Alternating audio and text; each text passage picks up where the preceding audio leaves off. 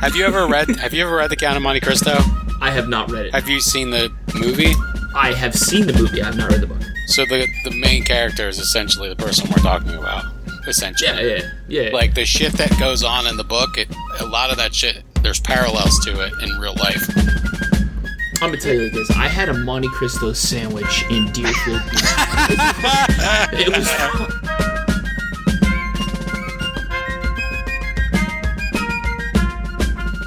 Welcome back to the Trilaro Troika. This is Steve, along with the other Steve.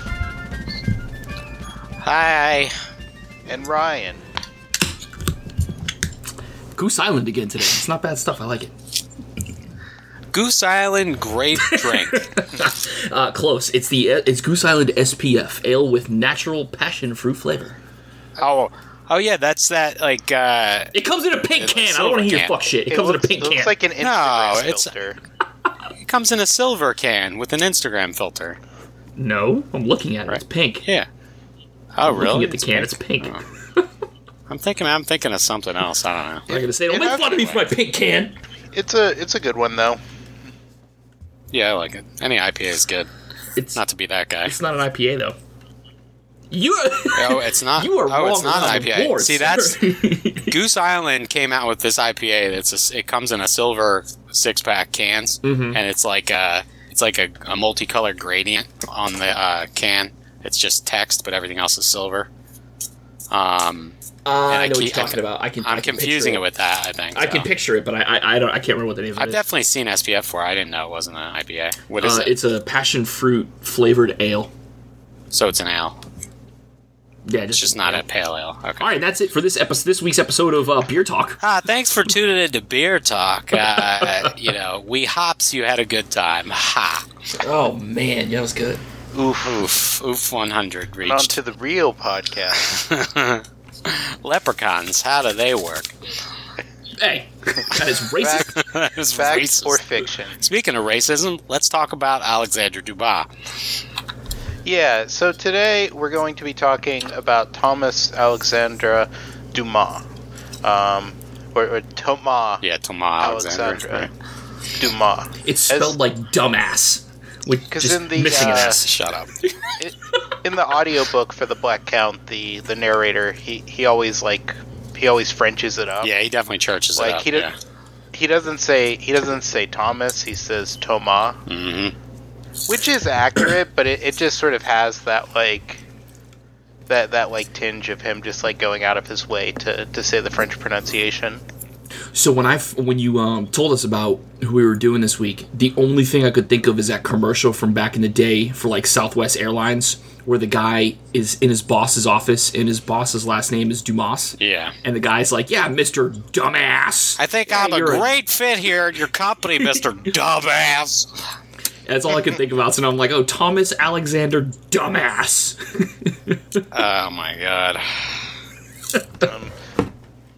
So Thomas Alexander Dumas is the grandfather of, or he's the father of the author Alexander Dumas, the father as he's known in French, and then he's the grandfather of Alexander Dumas, the son.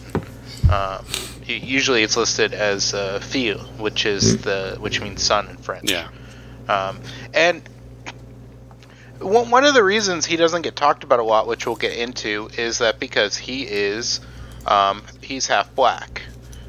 He is what is referred to at this time as a mulatto within sort of French society, which is largely not a social term now.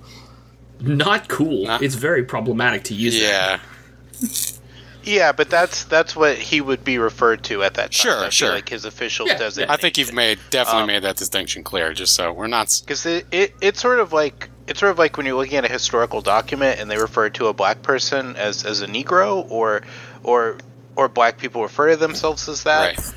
It's just sort of a term that's representative of a time and era and social order. Let's talk about Mark Twain. That you don't really want to, and the characters you don't really in his want to books. bring up. Yeah. And Thomas Alexander Dumas was born on March 25th, 1762 in Jérémie, Saint Domingue, which was the sort of the predecessor colony to Haiti. At that time, it is a French colony, and it is largely a sugar-producing colony. It has a large population of slaves, and they sort of have the amount of slaves is such a degree that there are more black people on the island than there are white people. By an extreme amount, even more so than, say, in the Confederacy. Yeah, they're not, and they're not indigenous. Some of them are, though, aren't they? Indigenous Haitians are black, aren't they? No. There aren't really any indigenous peoples left on these islands. Yeah, they've been massacred. Largely because they've been massacred or intermarried, or disease has wiped them out. Like, for instance, in like Puerto Rico and in a lot of the Caribbean islands, there's the Taíno tribe. And some people will sort of claim that they're Taíno, or they have sort of a Taíno heritage, but it's likely that's not really like what we think of in the United States as having, like being a member of a Native American tribe, because a lot of these native peoples were wiped out very early on by early explorers. Yeah, I think it's the French, right? The French massacred the Taíno, I think. Well, the Spanish. The Spanish, that's it, yeah. Because that was the people Columbus first encountered. Yeah, it's like, that's a different episode altogether. You could probably do a whole episode about how bad that is, but... We're going to do an entire episode of Christopher Columbus in the future, I promise you. I will talk... Let's do it on, Christopher Columbus Day. Yeah, for everybody that's listening, I will talk Professor Steve into doing an episode about how horrendous Christopher Columbus was as a human being. Only if we do it about the actor first. Yes. I don't know. There's an actor named Christopher Chris Columbus. I don't know who that is. Chris Columbus is? Go watch Home Alone, you bastard. So at this time, on the island of Saint Domingue, there's a large population of slaves. There's a much smaller population of white people, and there also emerges a sort of class of people that are of mixed race. At this time, if you were sort of a French inhabitant of the colonies, you're referred to as a Creole. Mm-hmm. Normally, due to New Orleans, Creole has sort of a connotation of being of mixed race descent. So being largely either black or mostly to the point of that you appear black. I always thought Creole was just a mix of black and French, or Haitian and French. Was it Haitian and French I'm thinking of? Yeah. Or just essentially the slave population and sort of the white population. And later on, after emancipation, sort of the white and black population. I meant kind of linguistically. Yeah, you're talking about Creole. If you say someone Creole speaks Creole, even though that doesn't really make sense, because I don't think you could say Creole is a language, but you could say that it has its origins in the bases of French and something else. It's usually just French, and then just sort of when you have a language that comes from a certain time period and is also sort of isolated. Like a bastardized French? Yeah, sort of Quebecois. It's called a pidgin, is what it is. A pidgin, that's what it is. Because Quebecois is based on a very antiquated version of French. Okay. From around somewhat before this era. So French people usually find Quebec French hilarious because of all the sort of terms they use, and the vocabulary is different from modern French, so it's just very awkward. And to get back to it, in Jérémie, there is a large population of mixed race people. And mixed race people in sort of the colony, they fill a sort of a role of an in-between. So these people not only sort of work regular trades as freed people and are sort of citizens of the colony, they also own, sell, and manage slaves.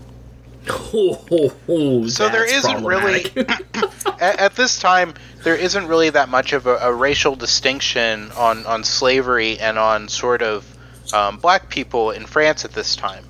And this sort of comes back to sort of hurt Thomas Alexander Dumas later on, because there wasn't really a conception of race in Europe at this time.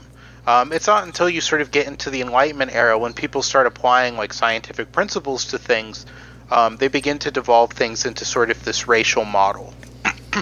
Oh, is that where we get the study of skulls and all that other bullshit? Phrenology. Intelligence. Yes, like phrenology. You also have things like in Mexico, in New Spain, they had what was called the Casas system. And the system was sort of, they had like a big Punnett square, and it was of like the mixing of the different peoples. And it was like, if you mix like a person from Spain with a Creole, or I guess it wouldn't be a Creole, but the Spanish equivalent, or with a Native American, like what would be the result? And they all gave them different names and sort of categories, and they started ascribing them sort of traits. Yeah. But Alex's or Dumont's father is he's white. He's from France. He's also a marquis. A marquis is like a sort of like a governor sort of level of nobility. It doesn't really have like a straight equivalent within like sort of a standard English system that we'd be familiar with. It is above a count. So it'd probably be about equivalent, depending on the era and the place, to about a duke. The only Marquis that I have ever heard of is the Marquis de Sade, and that's just because I played some You've never heard Assassin's of Creed. the Marquis de Lafayette? Nope. I've heard Marquis de Sade. Really? He was like instrumental in the American Revolution. Nope, never heard of him. Wow. I heard of Alphonse Francois. You know, or Donatien honestly, Alphonse Francois. you've probably... I'm going to go ahead and say that you have heard of him, you just don't remember, because it was definitely covered. And did we talk about it? Did you go to grade school down here? No, I went to grade school in Massachusetts. So it must have been covered, because like I could see like in the South them skipping certain things, because that's well-known problem with the education system all over the country. Oh. Like even up in the Black North, holes down here, they don't talk about certain things. But it's like the Marquis de Lafayette was instrumental. I mean, We'll actually talk about him later. He pops up. Yep. Okay, cool. During the French Revolution. Yep. Maybe I'll remember. So, his father his full name is Alexandre Antoine Davy de la Davy. Paratier, That's a long fucking name. or usually referred to him as Antoine. Wow. So much easier. You know. My name fucked up. is Antoine de la. But Go get that mulatto man. but- His name is now Antoine. But you could just call me Antoine. His the family was based in Normandy. They had sort of come into their sort of noble standing of being lords in 1632, and they had been granted the title of Marquis in 1708. And sort of like when they have the Marquis title, it means that they are a lord in sort of an area of France that's on the border, because Normandy is like on the English Channel. It's considered, being on the frontier.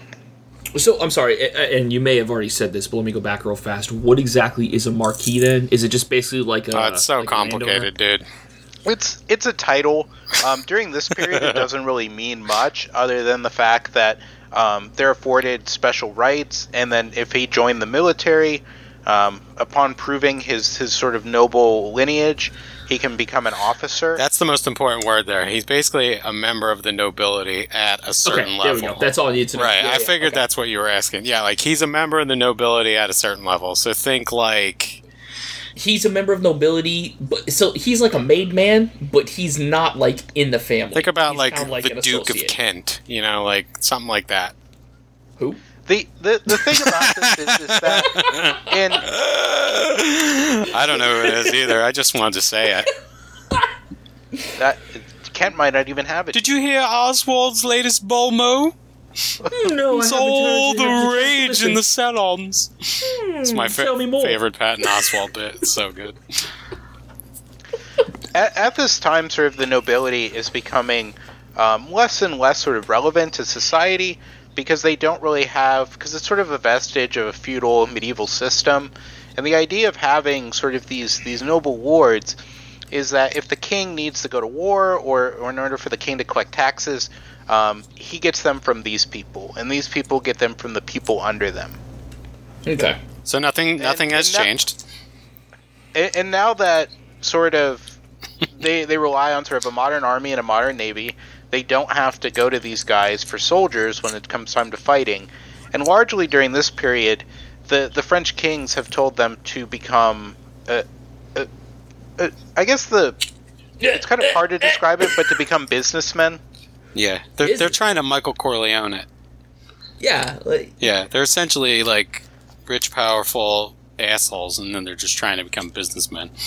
Which is why Antoine is in Haiti at this time, or in Saint-Domingue, because he's sort of starting up a plantation. He eventually settles on coffee, and he does this in order to make money to bring in revenue for the family back in Europe, because being a noble in France at this time is becoming increasingly more expensive. Largely because they have to keep up with sort of the demands of the French king, because he's very much on like fancy parties and how to dress. And the French king sort of uses this as a way to control the nobles and make sure they're weak, but it puts a heavy price on them. Okay. Dumas' mother is Marie Cécile Dumas, and she is she was a slave that was owned by the Marquis. And she has been described as the great matriarch to a saga of distinguished men. Wow. What does that mean? I think it means exactly what she said. Like, is she a whore? Is that what this is? No! No. It means that Jesus! Christ! I don't know. All I heard was she was a great matriarch to a saga of distinguished men. So this. How does that mean whore? A lot of dudes like her. Well, no. What it means is that her son, her grandson, and her great grandson were some of the most notable men in French history. Matriarch means she was the mother, not the whore. Oh my god! What? Oh my god! All I heard was it was a lot of men. Martha Washington is known as the Great Whore of America. The whore of Babylon is rolling in her grave for being equated to Marie Cécile Dumas. Steve can't sigh enough right now. He's done with us. His whole breathing pattern has just changed into sighs. 17 minutes in, he wants to end this episode right now. Oh my god. Marie and Antoine, their relationship was not made official by law, because their relationship was actually illegal under French law at this time. Their relationship would be closer to her being his mistress. Why was it illegal? Just because what happened was that Louis the 14th in 1685 he passed what is called the Code Noir, and the Code Noir, the Black Code, was sort of the first codification of laws involving slavery in the colonies that had sort of been created at that time, and sort of set down like what could and could not be done in the colonies. And this ranged from everything from religion to sort of marriage and childhood and slaves. And one of the reasons why this pops up is because France has sort of this complicated history with slavery, because one of sort of the rules of France that it sort of prided itself on was liberty. Yeah, there should be no man in France who's a slave, essentially. And this sort of comes into an issue because they had cases where slaves would sort of sneak onto ships. They would ride the ship to France, they would get off the ship, and then they would say they were no longer slaves. Yeah, as soon as they touch French soil, they should no longer be enslaved because there's no slaves in France. And then they would also, too, sort of if their master died while they were in France with them, they would sort of argue that they were free. So they had to start codifying all of this. So France has been super progressive since the 17th. Well, I don't know if I'd go that far. Yeah, the reason why that rule exists is because the Muslims, like all of the Muslim areas sort of in the Middle East and North Africa, they all had slaves before this point, and they still have slaves at this point. So it was basically a law that was made to say, you guys can keep them, but we're not going to do anything further with it. Well, no, what the Code Noir sort of, and they keep making laws until the Ancien regime of sort of the Kingdom of France collapses. But the idea is that because, the Muslims are the ones who, like, conquer and keep slaves, right. The righteous people of God are not the ones who keep slaves. Gotcha. And this in the past mainly applied to people from Eastern Europe and Southeastern Europe who would be taken as slaves by the Ottoman Empire or other places, and it also applied to Native Americans in the past. I also found it very interesting that they didn't consider slavery to be a black thing. Like, it wasn't an African American or a person of color thing as we understand slavery in the Americas, What did they just say? Are you poor, you're a slave? It was just a different class of people. You were a slave. You weren't. I wonder if it wasn't... Okay, so let me ask. Was it actually slavery, or was it just them? It was 100% the slavery, working class or the poor class? Well, no, slaves, it was... Even though they weren't. It was about slavery. It was slavery, dude. Okay. Because it's not until sort of the things go on with the colonies that slavery begins to be introduced in sort of European society. Before then, slavery didn't exist in European society. Yeah, I thought... I was trying to determine if they were actively participating in slavery and trying to church it up. Yeah. Or were not participating in slavery, and that's just kind of what they called the working class. They're not slaves, they're volunteers. Yeah. They're indentured servants. Fuck off. What happens is because they don't really have a conception of race at this point. Because although, people of color are coming into Europe before this point, they don't really have sort of an idea of race as we do today. It's not the same idea, essentially. It's not until sort of these scientific definitions of race come in that you start to see sort of when people start talking about, the African race and all sorts of other people. Like, racism couldn't have been a thing? Well, no, it's sort of a different sort of thing that we're sort of, when people look back on it, it's very easy to ascribe our own beliefs and sort of structures on them. But the structure of race as it exists today did not exist back in this point. Okay. And it's not to say that people weren't racist or prejudiced. It's just that they didn't see things in the same way because they didn't really have an idea of, genetics or sort of how, like, ethnicities come into existence. Okay. And I feel like if we keep going down this path, we're going to start talking about, like, what they actually believed and how, just because someone's skin color is different, how they automatically knew, like, what class that's just going to be a whole... It's a different conversation. That does come up later on, which we'll talk about. Oh, yeah. It comes full circle. But under the Code Noir, all slaves had to be sort of brought into the Roman Catholic religion, and all other religions were prohibited.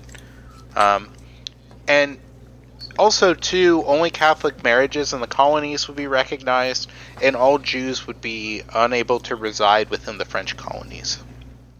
Wow, Jews catching shit back throughout history. God, Jews can't catch a break. Yeah, it's true. They can't catch a break. Most of the rules involving sort of relationships with slaves were based on a female slave and a free man. That's... So, and sort of within the Roman tradition, if the father was unmarried and he should marry the slave concubine, her and her children would become free. So this is sort of a disincentive. Yeah, absolutely, that should be what it is.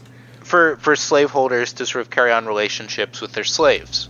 That should absolutely be what it is. You want slave? Fine. But if you want to fuck your slaves, they're free. And them and their whole goddamn family are free. So I wasn't paying attention for a second there. What the fuck did you just say?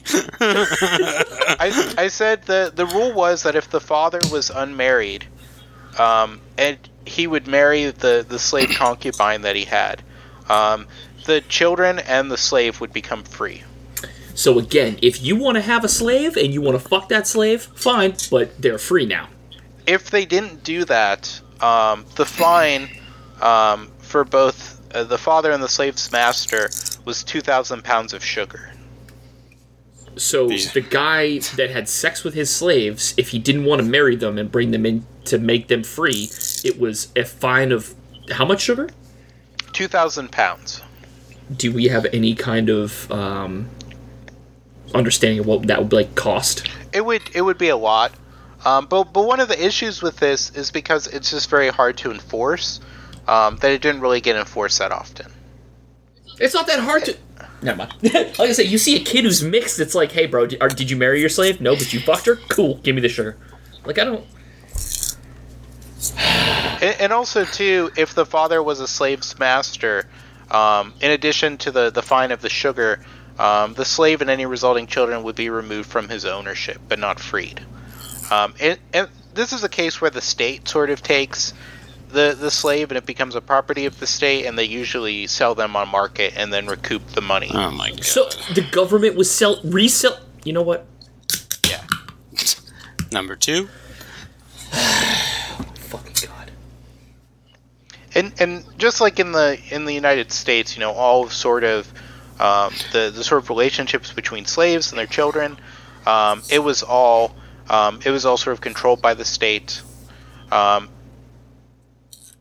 And then too, if a male slave and a free woman, if they had children, they would be free, and then so that was sort of the difference as well. Right.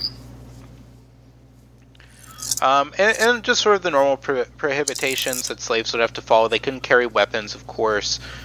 They couldn't sell things. They couldn't do anything other than sort of work. Yeah, they couldn't. Yeah, if the slave got a slave, basically. And then also the I'm saying that was the Slave gonna slave. That was the I feel rule. that. Yeah, that's bullshit, And but it was the rule. masters were required to sort of care for their slaves as well. They had to give them food and they had to give them clothing. You goddamn also right. had At the to- bare minimum, that's what you should be giving. They also you had should to be, take care of them.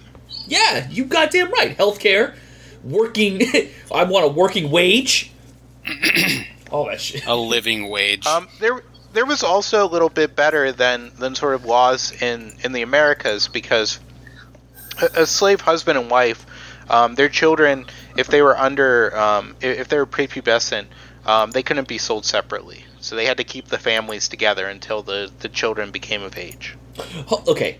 Let me just stop real quick. Just real fast. Mm-hmm. As disgusting as the institution of slavery is, at least France was doing it right. So there were things As in- about French slavery. This book makes it very clear that there were like, things if slavery, about okay, it. I just want to make sure that there is absolutely no getting this mixed up. Slavery is disgusting in any and all contexts. Yeah. However, this is a different point in history where slavery was looked at differently. Well, if you think- and I can if honestly you think say you're gonna that get- France was doing it right. You're giving the French you can give the French credit on the beginning here, but let Steve go on because you'll see. Can I just stop at the beginning? Oh no! Can I just no, you not hear can't. how it You're goes? gonna 'Cause have I know to. how American You're gonna have to slavery suffer goes. a little bit there, bud. I know. Hey there, bud. I know how You're gonna have to American suffer, slavery bud. goes, and I'm just like, no. Please and thank you. All right.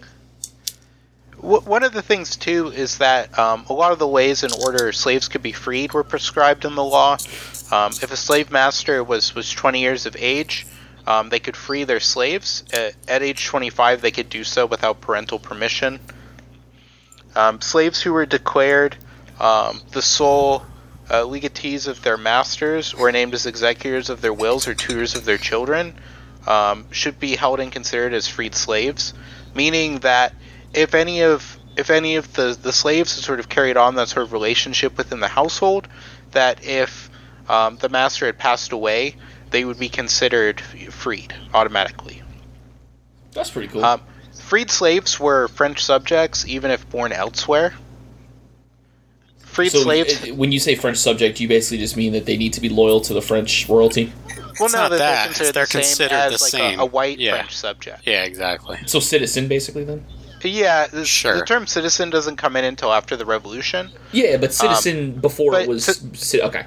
The equivalent would be a subject, because it's a kingdom. You are a subject of the kingdom, because power derives from the king. Therefore, you are a subject of the king, regardless of your station. A resident. How's that sound? Is that a better... No, it's a subject. Subject. It's so important that you use the right phrase here. It's not even pedantic, because all right. consider the fact that the king is all powerful and a citizen. No, I get that. What I'm Right. saying is, could it be related to just basically like a resident? You could understand that it, lives- like I guess from that. Well, it's not a resident because you can reside somewhere and not be a citizen in modern terms. And the same is true that you could be within France and you would not be a subject of the French king. You would be a resident of France, but not a subject of the king. Let's just say that they're French.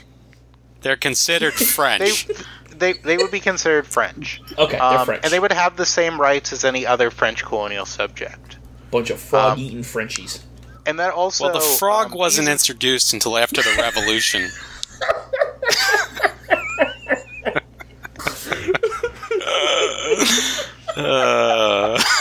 All right. Sorry, Professor. And with all fees paid to the Code Noir, all of it would go to the royal administration, so to the crown, but 1/3 would be assigned to the local hospital. Oh, that's pretty sweet. You hear that? State-sponsored healthcare. Universal health, single-payer goddamn system is what I'm fucking talking about. Ugh, it's the only thing that's fair. 300 goddamn years ago they could get this shit. We can't even get it today. Right, sorry, go ahead. Well, you know the problem. We don't have a king.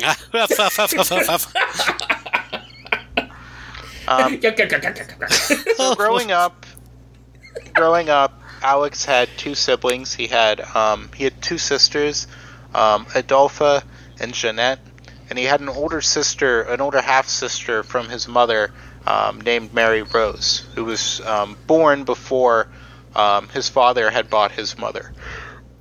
God, that sounds so disgusting when you say that like that. Like, and I understand that that's exactly what happened, and that's exactly how it has to be referred to. But when you say before his father bought his mother, that sounds just. Oh God, it doesn't sound good at all. Yeah. It gets worse because before his father went back to France, he sold all of Alexander's siblings and his mother before arranging to take himself and his son back to France. Yep. We don't really know much about his mother. We don't know what her date of birth is, or her date of death. But he does list her date of death as happening before 1792. And the reason why he does this is because when he gets married in 1792, he has to have parental permission to marry his wife, and his father was dead at that point. So he just puts down that his mother was already dead because it would be pretty much impossible to find her. That's fair, yeah. So we don't really know what happened to the siblings. They sort of disappear from sort of history. In 1776, when Alex was 14 years old, his father would sell him for 800 French livres in Port-au-Prince to a lieutenant, Jacques Louis Roussel, but unofficially to a captain named Long. When he did sell off Alex, part of the deal was that there was a right of redemption, provided that Alexander would be taken to France and with Langlois, and a temporary loan would be given to pay for his father's passage. So essentially, while he did sell his son was sort of being sold as collateral. And the boy, Alex, would accompany Langlois to Le Havre, France, arriving on August 30th, 1776. Le Havre. Whereas, what? Le Havre is a great board game. It is. Top 10, Tom Vasil. Go ahead. Dice Tower. Listen, top 10 board games in order. Ready? Cribbage, Monopoly. I just right there, just saying cribbage, I alienated half of our There's fan nothing base wrong with cribbage. It's is. just that no, they just don't know what 2020, it is. so. Hey, fuck you. I like cribbage. I like cribbage. I'm not saying what are you saying? Fuck me. What are you, Bud Abbott? Because you said it's 2020, like we should be playing it. I didn't say we shouldn't be playing it. Jesus. Like, it's 2020. First, this guy's matriarch who's got this grand title and reference is a whore, and now I'm telling people they shouldn't be playing cribbage. I don't think you should be drinking all these Goose Islands. No, I'm just kidding. Drink more. Making him angry. he's channeling the goose. You wouldn't like me when I'm goosed up. Every time he opens the can, there's sort of like a faint silhouette of a goose appears over him. Well, that was my third, and I can feel the goose getting closer. Oh my god. So when Alex arrives in France, his father buys him back from the captain, and they go on living together. One of the main reasons why Antoine did this was because his siblings had sort of died off and he had inherited the family estate. So he moved back to France to sort of live on the estate and just sort of live large. Hell yeah. So from August 1776 to the autumn of 1778, Alex, then using the name Thomas Rhétoré, he lived with his father at the family estate in Belleville-en-Caux, Normandy. But his father would sell the estate in 1777, and then they moved to a townhouse on the Rue de l'Aigle d'Or in a Parisian suburb. There, Alex would study at Nicolas Texier de la Boisserie, where he was given sort of the standard high education that a noble would receive at that time. So it was like a private school? Yep. Well, all schools are private schools at this point. God damn. He would also study under a sort of notable other mixed race person from the French Caribbean, a figure known as the Chevalier de Saint George, who was he was sort of this famous sort of swordsman that served in the court of the king, and he was sort of a celebrity at the time. And Alex would learn how to sword fight and do all sorts of the other things from this man. Okay. He was a Superman. Chevalier Saint George. And a chevalier is that like where a we knight. get the Chevrolet Cavalier? It is. It is. It's the same exact thing. I think it's actually the Chevy Lumina that they... It is a name that invokes the grandeur of l'Ancien Regime in France. Now, what Steve just There's said... nothing about the Chevy Cavalier that is reminiscent of anything. See, now what Steve just said was that he was a whore. That's what he said. He was a French sword whore. He did everything. He knew how to handle a sword if you get my He was a swordsman. They used J.O. crystals way back then. Ho! One of the things that happens during this period is after Antoine sort of sells the family estate, he spends lavishly on his son and on himself. And one of Antoine's notaries would say that the boy Alex had cost his father enormously. They live a life of considerable leisure until about 1786, so from the ages of 15 to 24. And a lot of this is sort of done in sort of like a dirtbag way. His father is like well known for taking out a lot of loans and sort of dodging his creditors, to sort of live lavishly. So he's basically like living on credit, I guess. Kind of, yeah. Kind of, sort of. Yeah, he's like it looks a lot better than what his actual financial status is. Yeah, the sort of collections people are always after him. Yeah, American Express, Visa. Visa's calling him. Hi, Chevalier card. For Alexander Dumbass. Yeah. Hey, can you keep talking to me while we tow your horse? Don't tow my horse.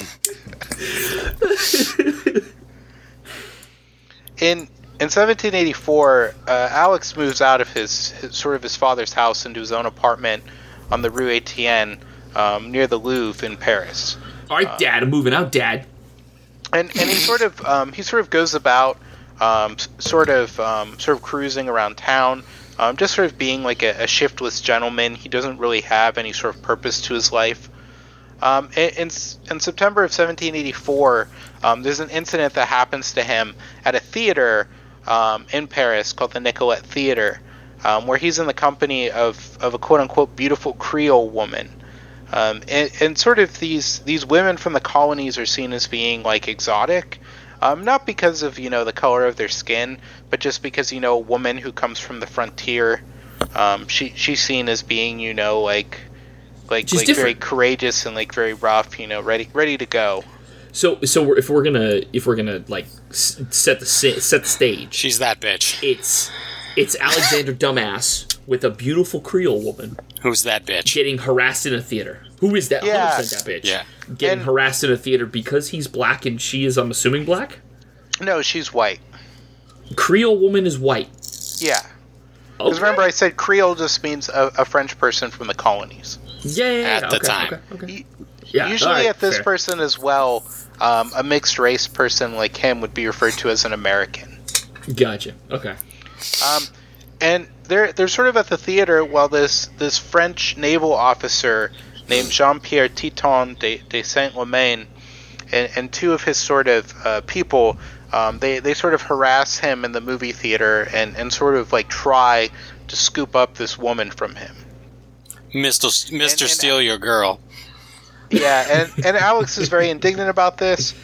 They don't come to blows, but there's sort of these protests because the man who's sort of a very racist sort of naval officer from Martinique, he tries to force Alex to kneel before him and beg for his freedom. What? Which is a bad thing to do to Alex Dumas, as you'll learn. How is Alex Dumas going to beg for his freedom when he's kneeling in front of this guy? Well, is he and one of the the reasons for this is because he is a mixed race, and at this time in France, you have to have documentation if you are of mixed race or black, stating like who you are and where you're from, and if you have a master, who your master is. And they've already started a system of sort of establishing these depots in the harbor, where if they find a black person or a mixed race person. And sort of the police find them and they don't have these papers, they send them to this depot and then they sort of exile them back to the colonies. I feel like if you're at a theater... So remember when you said you thought it was like... sorry to interrupt you, but remember when you said you thought France was progressive for the time? think about what Steve just said. Yeah, so what happens is that sort of the end of sort of the French kingdom. One of the chancellors is this guy named Ponce, and Ponce is like very much obsessed with sort of. He's like Prince, but he has one name. It's just Ponce. He's like Madonna, Prince, Sting. Okay, one name. But he sort of he becomes in charge of sort of like establishing these policies and enforcing them, and he's of the belief that if these black people come into France, that eventually they're gonna like take over. It's sort of like that modern day racist ideology, of like the culture is going to get wiped out. He's very much genocide? One of those types of people. He's an early white genocider. Yeah. Kind of, yeah.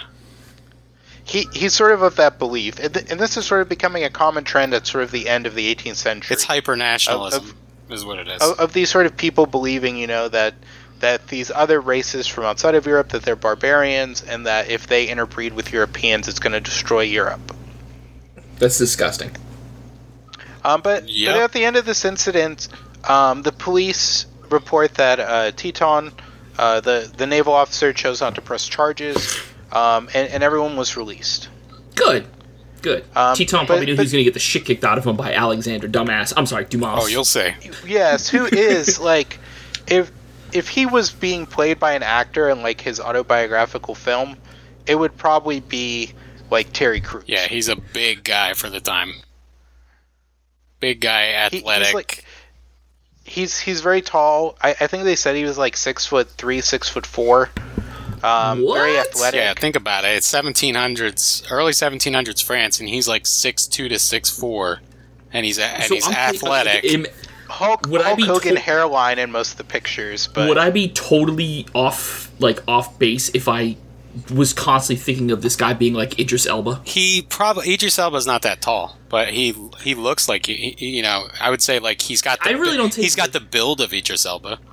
Yeah, like Idris Elba when he's like gotten buff for a movie. Yeah, but Terry Crews is probably because Terry Crews is jacked, man.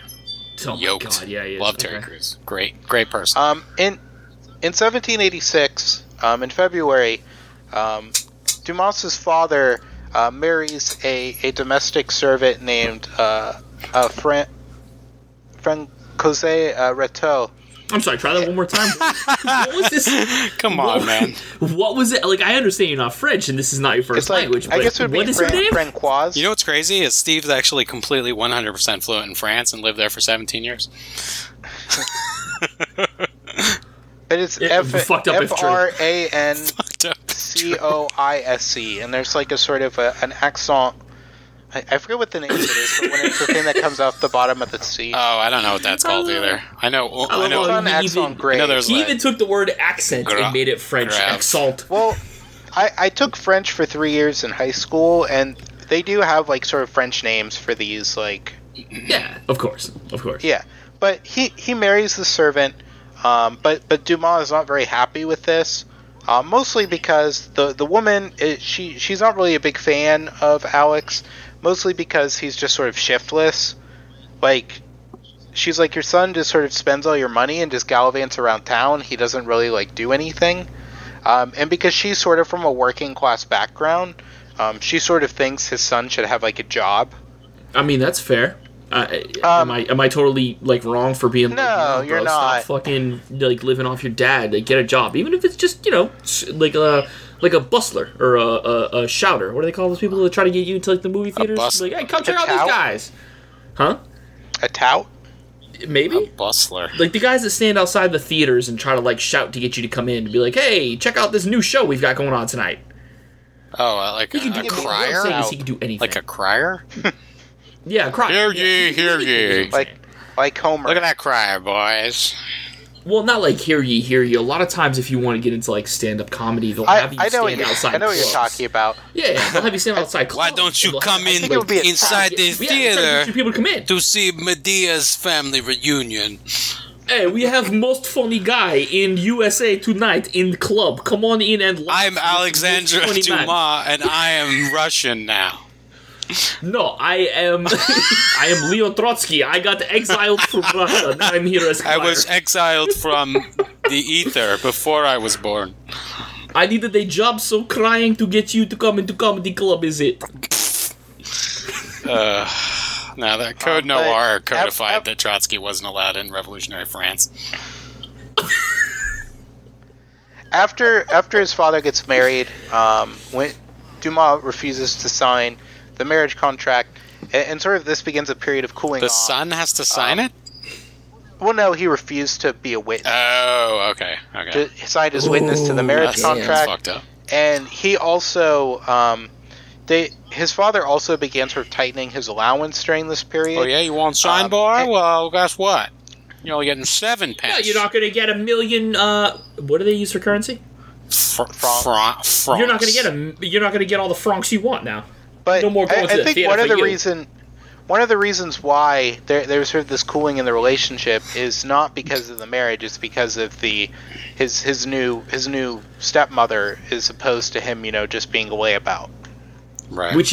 That's totally reasonable too. If indeed he was layabout, which he largely was.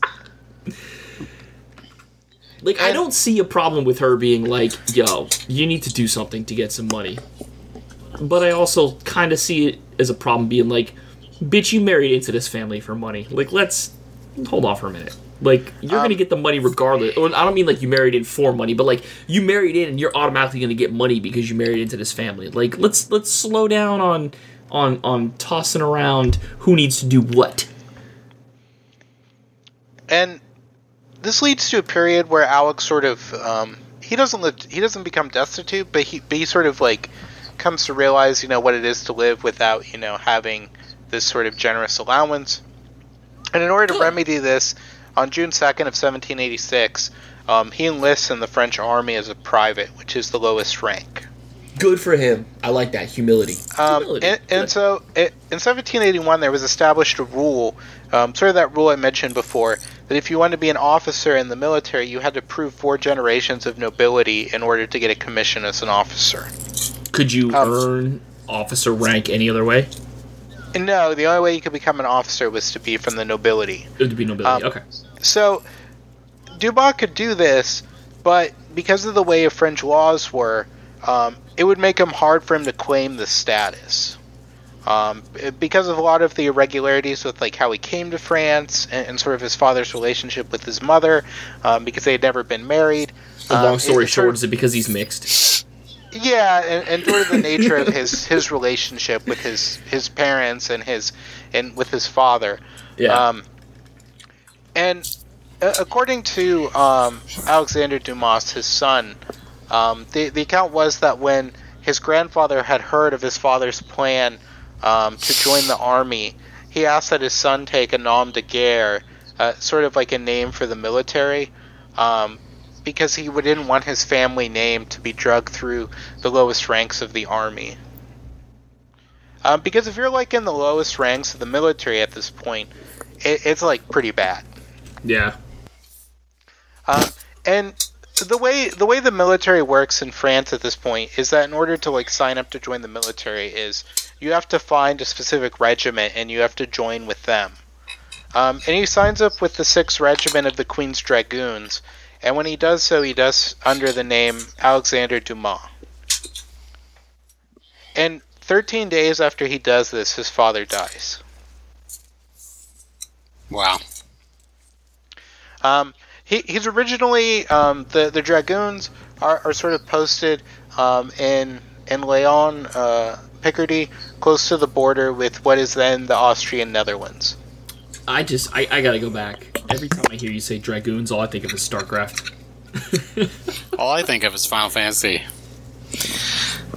There's Dragoons in Final Fantasy? Yeah, Kane. Well, the term Dragoon comes from a horseman. Yeah.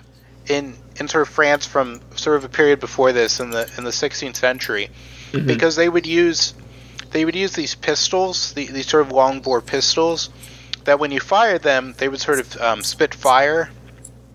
What? Because when you shot them, they would sort of have this like blow of fire out the barrel of this gun. They referred to the soldiers who wielded them as dragoons, like a dragon. Oh, okay. I get it. Yeah, no, I say StarCraft just because the Protoss race in StarCraft had the Dragoons, which were the basically equivalent to a tank. They were the distance attacking. Yeah, they were the four-legged guys. The four-legged like distance attackers. Technically, they're dead Protoss. Oh wait, what? In sort of the lore of StarCraft, when a zealot, which is the main unit of the Protoss, when they die, their remains get interred into the Dragoon if they're still like barely alive, and then they like serve out the rest of their life as like a walking. Very tank. Warhammery. What? Yeah, bro, you just blew my fucking mind. Listen, we've been over this before. I was a huge StarCraft fanboy, and I never knew that. What? That's why when you look at the portrait of the Dragoon, it's like a very like decrepit looking like face that's like covered in like cybernetics. It's because it's essentially like a near dead body on life support. Speaking of Dragoons, that's fucking. I am like God. I never knew that. That's awesome. So on August 15th of 1789, after the French Revolution begins, Alex and his unit are sent to a small town called Villa Cotterets. This town, sort of after the French Revolution begins, they start forming these sort of National Guard units. And the leader of this National Guard unit, which is kind of like a militia, is this innkeeper named Claude Labouré. And he had sort of called for the government to send people in response to sort of this wave of rural violence that was called the Great Fear. And what happens is that after the French Revolution takes off, very much like very much like the Russian Revolution, they don't immediately go to just like decapitating people. They just don't go straight to the guillotines. The king is still alive at this point. He's sort of going along with the revolution to a degree. And I'm sorry, what? The king was going along with it? Didn't he, did he think that if he went along with it, his head wouldn't end up on the block? Well, what happens is that the king is going along with it, and the idea initially is that they're going to have a constitutional monarchy like Great Britain. Okay. So the king, in order to save himself, he sort of goes along with this, because he realizes, that he's screwed. Gotcha. And there's sort of this panic called the Great Fear, and what happens is that from July 11, 1789 to August 6, 1789, there's sort of panic and unrest in the countryside. And up to this point, there had been a lot of like fears and discontent in the countryside over food, and just sort of the general way of things going on, because France is in a really bad like situation at this point. The French and Indian War had took a big toll on France. They had lost most of their colonies. It hurt them economically because they still had to pay for the war. And then France helping the American Revolution also sort of led to the end of the French king because France bankrupted itself, helping the formation of the United States. But they got to give the finger to England, so that's all they gave a fuck about. So ironically, at the time. They were like, hey, fuck you, we are broke, but fuck you, we beat you. So ironically, the French crown sort of support of these sort of American patriots sort of leads to its own downfall and the rise of these French patriots. Everything America touches gets fucking killed. Well, well, no, that's not the point. The point is that France lent money to the, they lent money and soldiers to the American Revolution to support the American Revolution, and they went bankrupt and then ended up turning on them into a revolution against the nobility there. So it's like almost like a domino effect. Because the French Revolution is largely based on the American Revolution. Right. It's inspired. Like, the French Revolution probably would not have happened, at least in the way it did, if the American Revolution had never happened. It's even probably, in a lot of ways, this book really put a light to it. It's even more extreme than the American Revolution. I mean, the American Revolution didn't have guillotines. Well, yeah, it didn't. Yeah, absolutely. There's a lot of Don't worry about it. The next one will. Oh, my God. You want to get us banned from Facebook? There goes our Home Depot money. Well, I know. While Dumas is in this village on the sort of this mission, all of the soldiers are lodged with different people in the city that put them up. They don't really have a general place for them to stay, and so the La Bourrées, they want to take Dumas because everybody wants to sort of have him stay with them because he's like the most interesting man in the group, even though he's only a pirate or a private.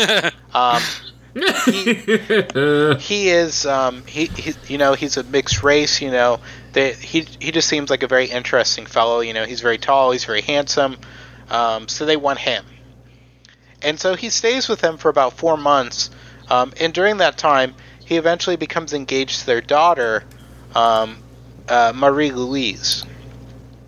La Bourrée is okay with this, but he said that they couldn't get married until Dumas got a promotion, so that he would be able to support both of them. Eventually, when he does return to marry her, he will have gotten 4 promotions. Wow.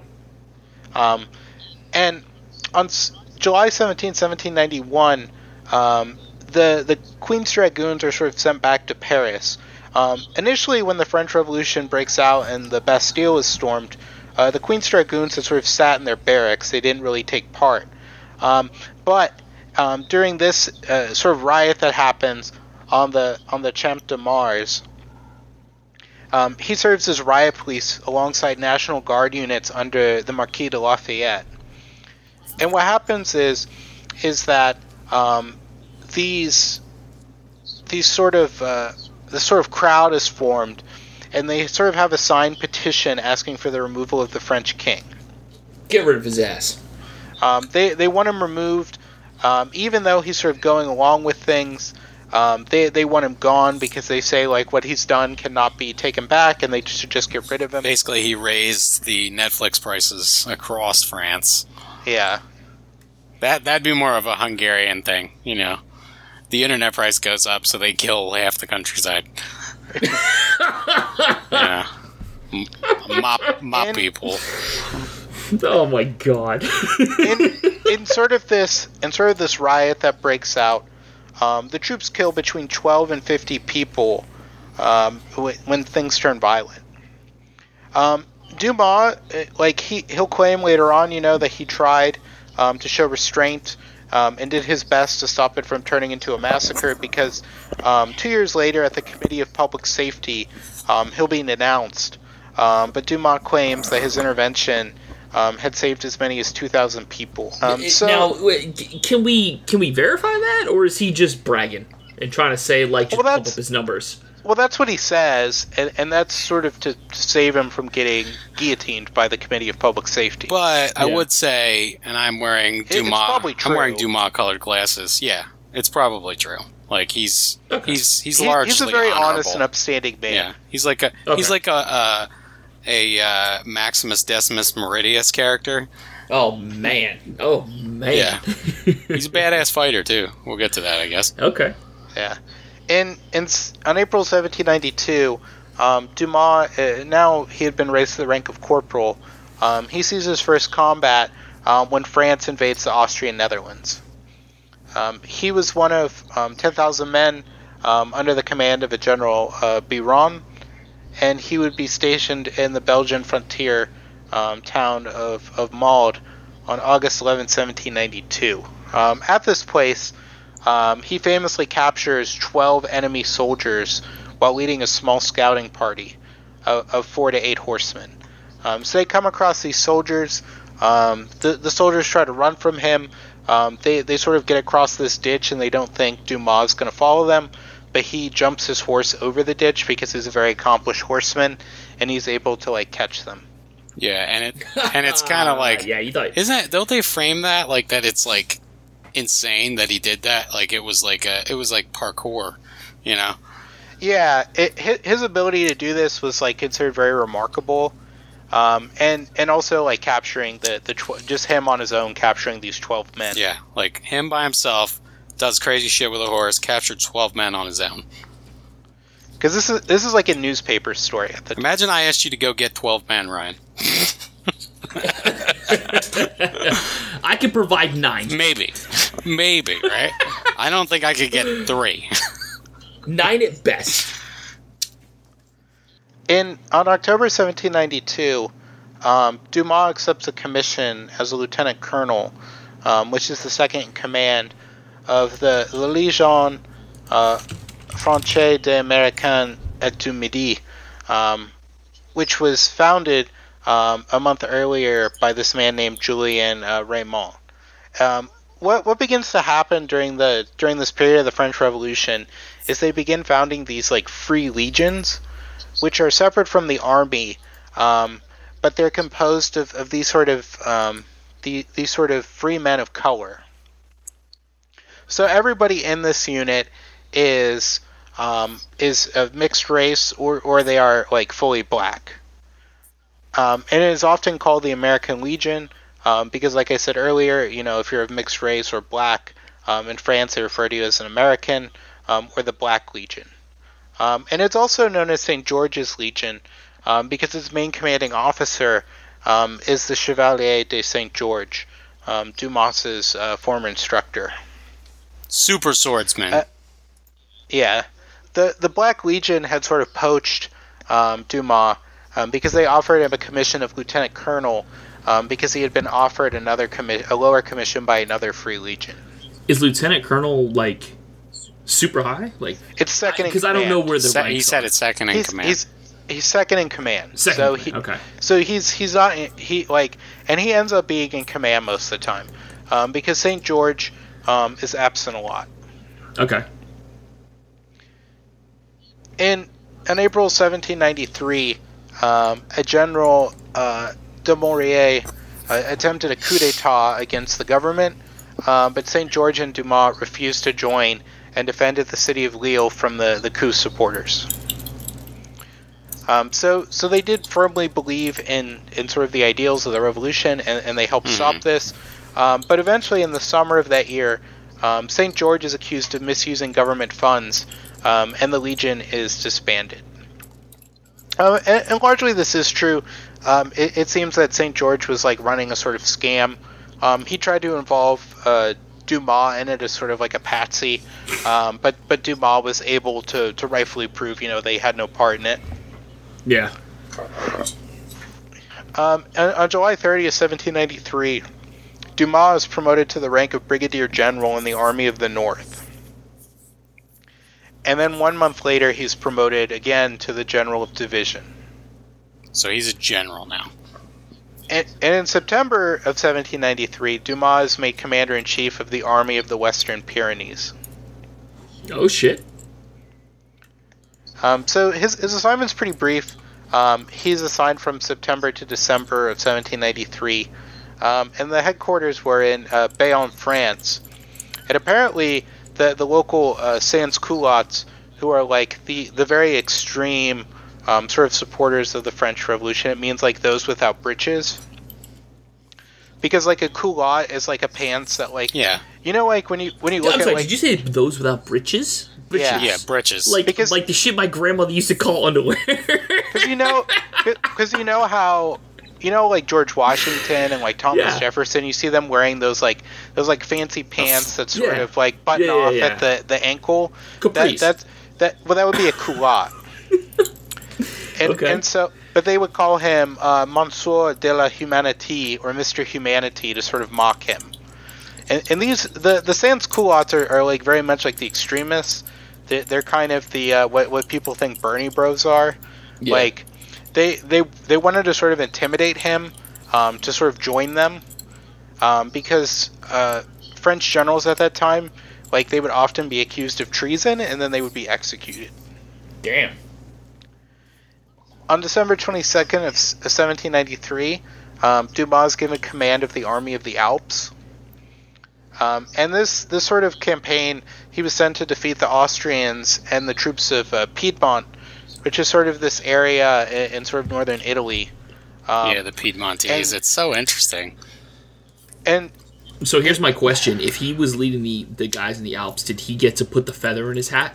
Do you know what I'm talking about? The Italian army thing, where if you hike the entire length of the Alps, you put a certain color feather in your hat to denote that you've done that? He probably deserves that and then some, because he's sort of defending this glacier-covered pass of Little Saint Bernard Pass and Mont Cenis on the French border. And so after months of planning and reconnaissance from his base, he waited for the conditions to be favorable due to the winter. And in April and May of 1794, he launches several assaults. In the final attack, that he sort of takes out these Austrian and Piedmontese troops. They equip ice crampons, so those sort of like spiked things you put on your shoes for climbing. Yeah, like the boots, the spiked boots. Yeah. Yeah, and they climb the ice cliffs of the mountain. So they pulled a Sylvester Stallone cliffhanger. Yeah, and he captures between 900 and 1,700 prisoners. Shut the fuck up! What? So he literally climbs like a glacier and like takes all these like soldiers, because they weren't able to defend from that position because they obviously thought, no one's going to come up, like the wall from Game of Thrones. That's fucking awesome though. Like, that's crazy awesome. And even though he's like winning praise from political leaders in Paris, he'd be called before the Committee of Public Safety in June of 1794. But no reason is really stressed, but it was probably for treason, which is usually what the Committee of Public Safety did. They were the main body that sent people to the guillotine. Yeah. And this is sort of at the tail end of the Great Terror. So what he does is he comes up with an excuse of why he can't come to Paris until mid-July. Like, he says he has to deal with some things with the army, and then when he's done with that, he'll come to Paris.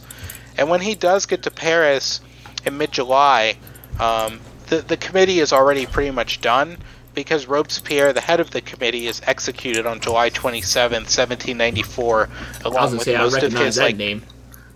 Most of his like compatriots are also guillotined with him, as sort of the public turns against the abuses of power by the Committee of Public Safety. Yeah, the committee. I remember. You want to look up some fucked up shit? Look up the Committee of Public Safety.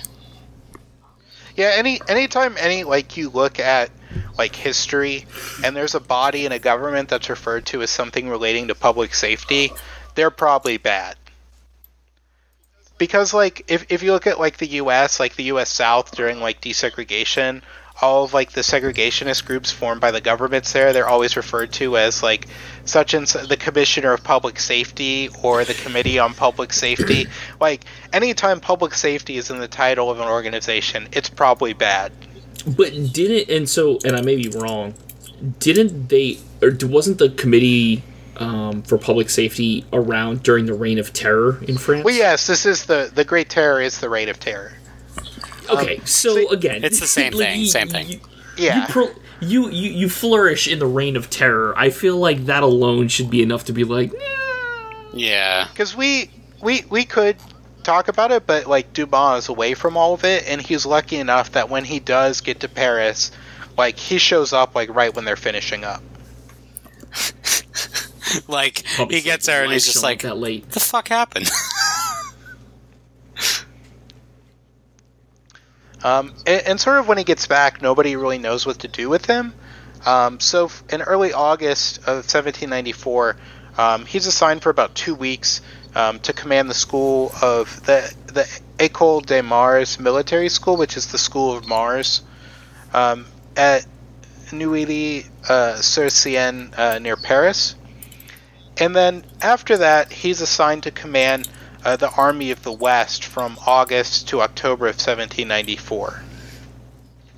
And it's kind of, I wouldn't say it's a demotion for him to be sent here, but most of the people who commanded the Army of the West during this period end up like washing out or dying, because the Army of the West is mainly focused with sort of fighting an like counter-revolutionary insurgency that's in Western France.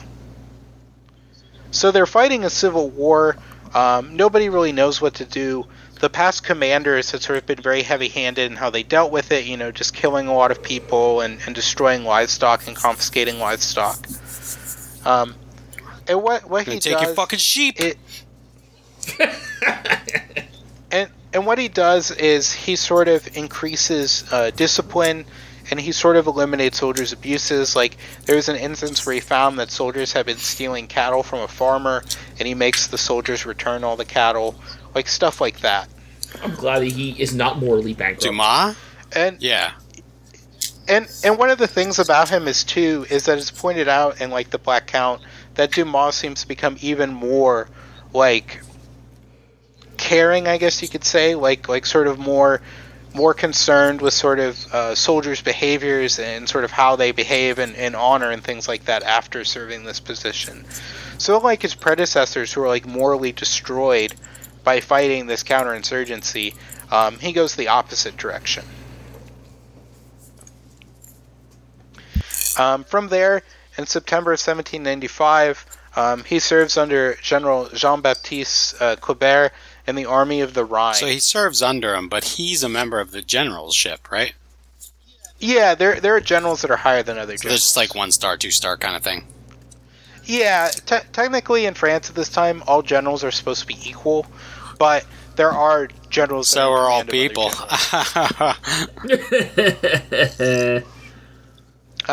And this is sort of France's attack into Germany, and he participates in the French attack on Dusseldorf, where he's wounded.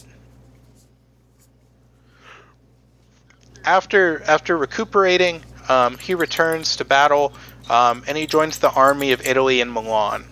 And then he serves under the orders of a man who will one day become his sort of enemy, the commander-in-chief Napoleon Bonaparte. Oh shit, Mr. 411 himself. So Steve, actually clarify this. I heard that Napoleon was not actually a short dude. He was just he was average for the time, short for our standards. Is that true? I believe he was 5'6". I love fucking manlet. No, he was 5'7". He was not. Fucking he really manlet. wasn't that short though for the time period. He really wasn't. That's what I thought. I thought he was average for the time period, short for us, and that's why we make fun of him. Well, one of the things is that Napoleon was very much like, he was very obsessed with his own image. Yeah. So if you called him short, even though he wasn't short, it would bother him. Fucking manlet.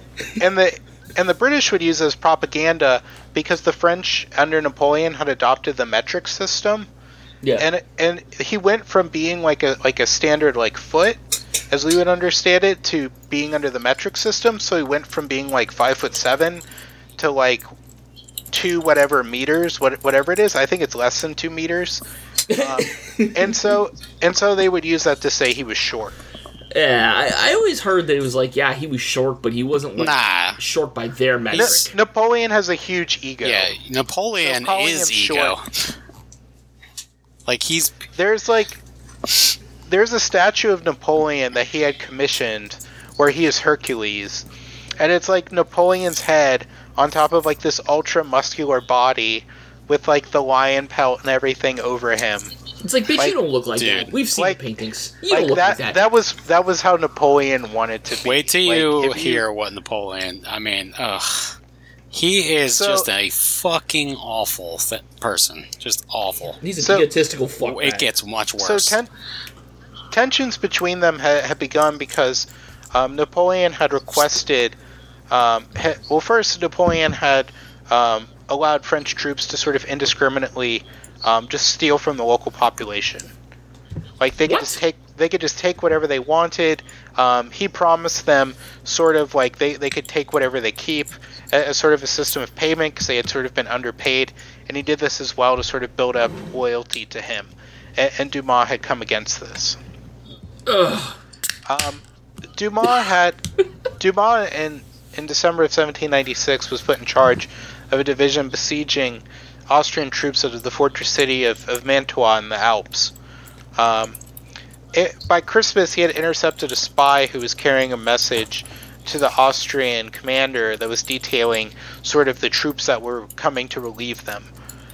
Dumas had sort of captured this man, and he had forced him to take a purgative, a sort of item that would cause him to sort of like essentially a laxative, so that he would shit out the message that he ate. Because the guy claimed he didn't have it, and he remembered an anecdote from Julius Caesar that of sort of a story of an officer keeping secret plans that they had swallowed them if captured. And so he sort of tricked him into sort of admitting that he had them, and then he forced him to sort of like go to the bathroom all night until they came out. Wow, that's awesome. And so on January 16th of 1797, they halted this Austrian attempt to break out of the besieged city, and they prevented the reinforcements from reaching Mantua. And because of this, they were able to maintain the siege until French reinforcements arrived, and the city surrendered on February 2nd of 1797. France. A long history of surrendering. So at this point, France actually has the strongest military in Europe at this time. They have the strongest army, arguably in the world at this time. Okay. So they have the strongest army. England has the strongest navy, right? Yeah. Because Her Majesty's Navy was like the strongest navy, yes. Right? Wow. Too bad they couldn't be friends. They could have dominated everything if they were friends. And sort of the description that's sent to by Napoleon's aide-de-camp, sort of his general that's directly under him, General Berthier, he sort of describes the battle very poorly, and in response, Dumas sends this sort of letter to Berthier cursing him, or sends this letter to Napoleon cursing Berthier, and because of that, Dumas was subsequently omitted from mention in Napoleon's battle reports to the Directory, which at that time is the government of France.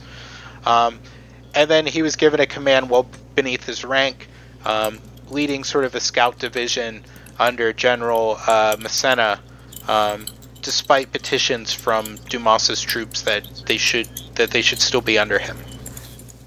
Okay. Under General Massenet, on February 1797, Dumas helped the troops sort of push the Austrians northward, capturing thousands of them. It's during this period that the Austrian troops began calling him Der Schwarzteufel, or the Black Devil.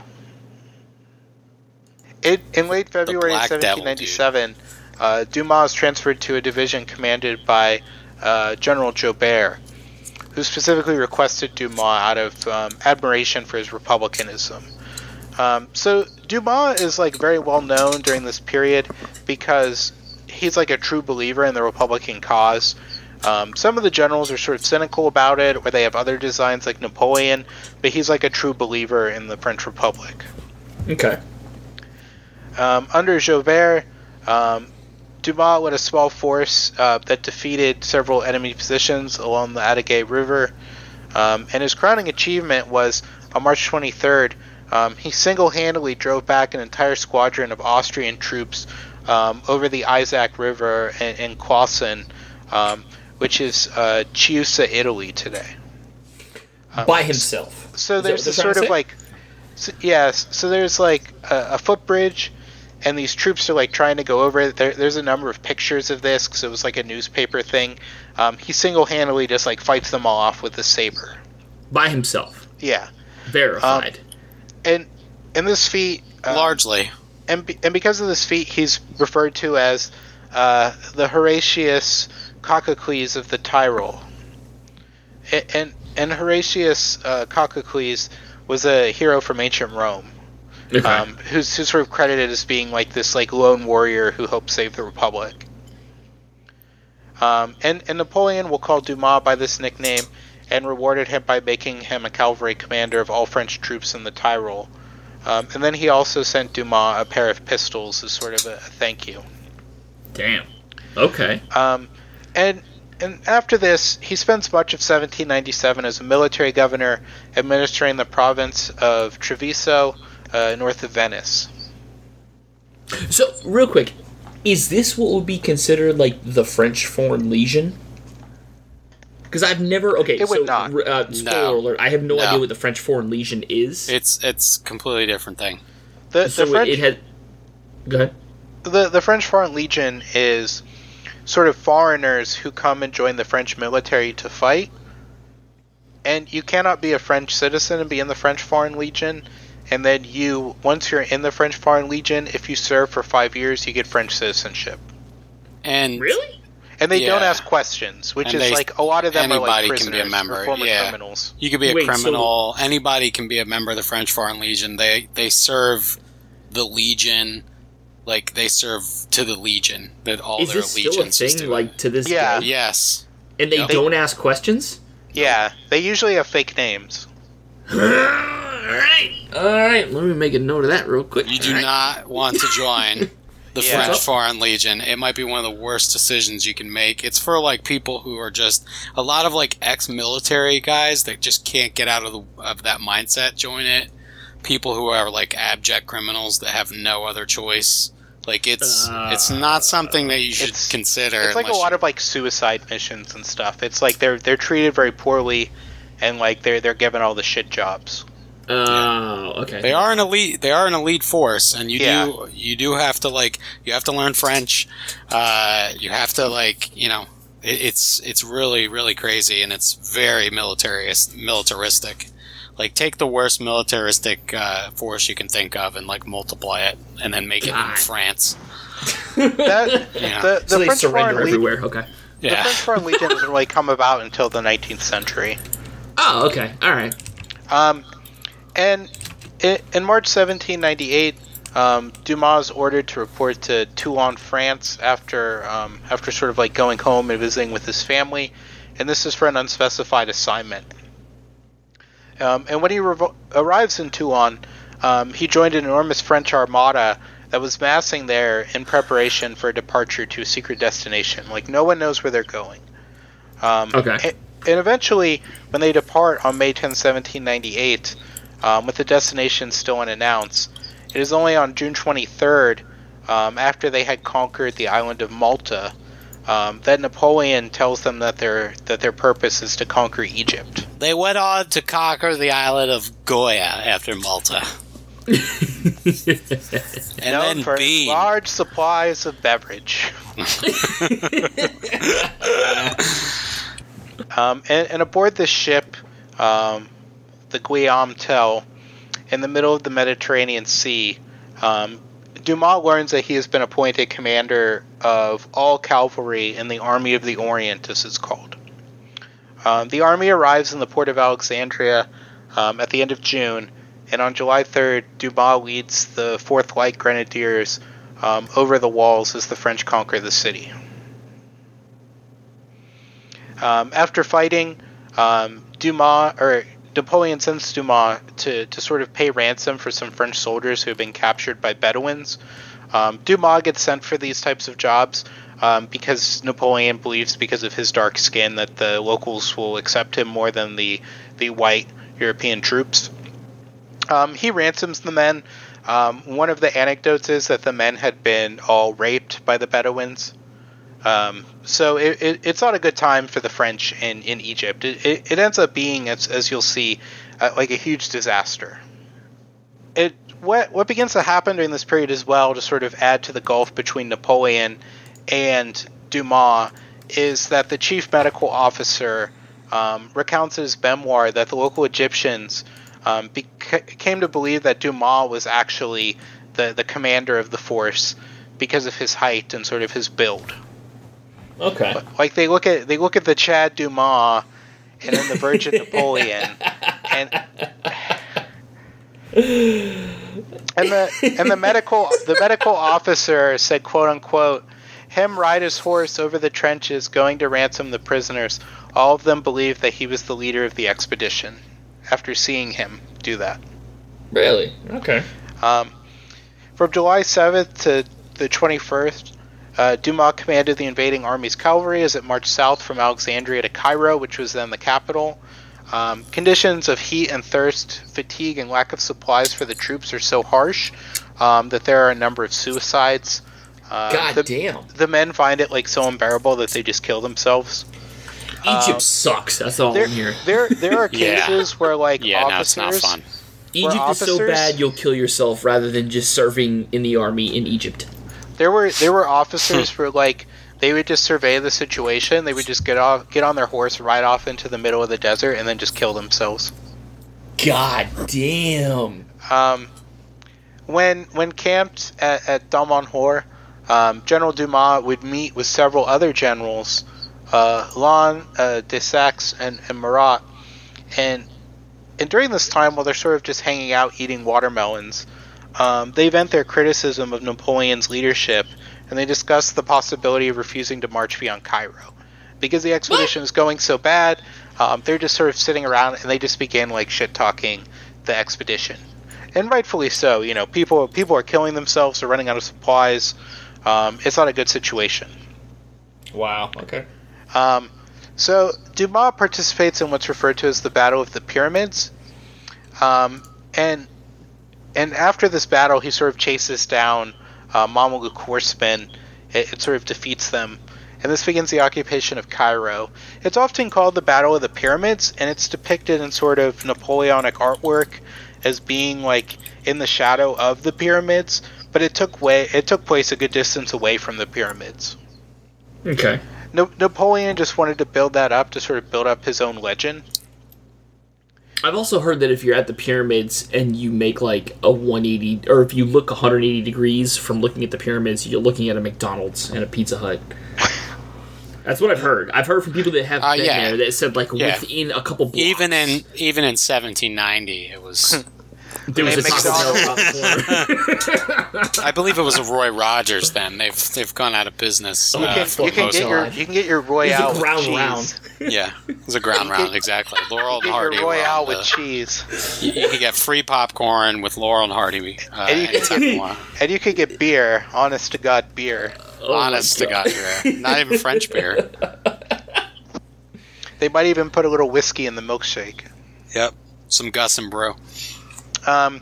So, when the occupation is going on in Cairo, Napoleon learns about the mutinous talk, and he sort of confronts Dumas about it. And then, sort of Napoleon recounts in his memoirs that he threatened to shoot Dumas for sedition, but he didn't. And Dumas requested to leave for France, and Napoleon didn't oppose it. Napoleon apparently recounted, "I can easily replace him with a brigadier," meaning any other general. What an idiot! But what ends up happening is that when they had left France, the British, because the French had sort of started these rumors that the French Armada was going to invade Britain, that the English Navy was around Great Britain. And that way, France was able to sort of juke them and go to Egypt. Mm-hmm. But what eventually happens is that the French or the British catch wind that Napoleon has reached Egypt, because they didn't think he would go to Egypt because he invaded Egypt during the summer, and they assumed that he was that wouldn't work. Because at that time, their uniforms are made out of wool, and it just seems like a really dumb thing to do. Because that's another thing to note about all these soldiers. They're decked out head to toe in, wool. Really? in the middle of a desert. I mean, the desert can get cold as shit. Well, you know, what happened was Costanza thought they would be more comfortable out there. But what happens is that Admiral Nelson finds the French Horatio Hornblower? the same. The very same? Yes. The very same. He finds out that because he hangs around Italy a lot because his mistress is the wife of a local like commander in Italy. So he hangs out in Italy a lot, and then he is able to luck upon the French fleet while it's still. So you're saying he hangs out in Italy, but you mean is he hangs dong in Italy? Yeah. Okay. So he sort of catches wind that they're down in Egypt. He goes down there. He finds the Armada sort of in repair in the harbor. The Battle of the Nile happens, which is what this was referred to as, and he just decimates the French fleet. So with the French fleet decimated, they're not able to leave Egypt. Really? So they all end up spending more time there, which is one of the reasons why we have things like Egyptology. So they have a big sleepover. For instance, Egyptology comes out of this period because they bring along all of these sort of scientists and sort of other scholars with them, and they begin studying like Egypt, and this sort of gives birth to the science of Egyptology. They also give birth to ophthalmology because a lot of the French troops are stricken with this sort of eye disease, and this is eye like disease meaning what? It's making them all go blind. Holy shit! How are you just gonna just glaze the fuck over that? They're not. It's not like The Expanse. It's not like everyone's going blind. He was going to glaze over it because he couldn't see it. Yeah. Goddamn glaucoma. Sorry, my vision's gone to shit. I've been at Egypt. Sorry, I was just kind of gonna glaze over that shit because my glaucoma's hitting me hard today.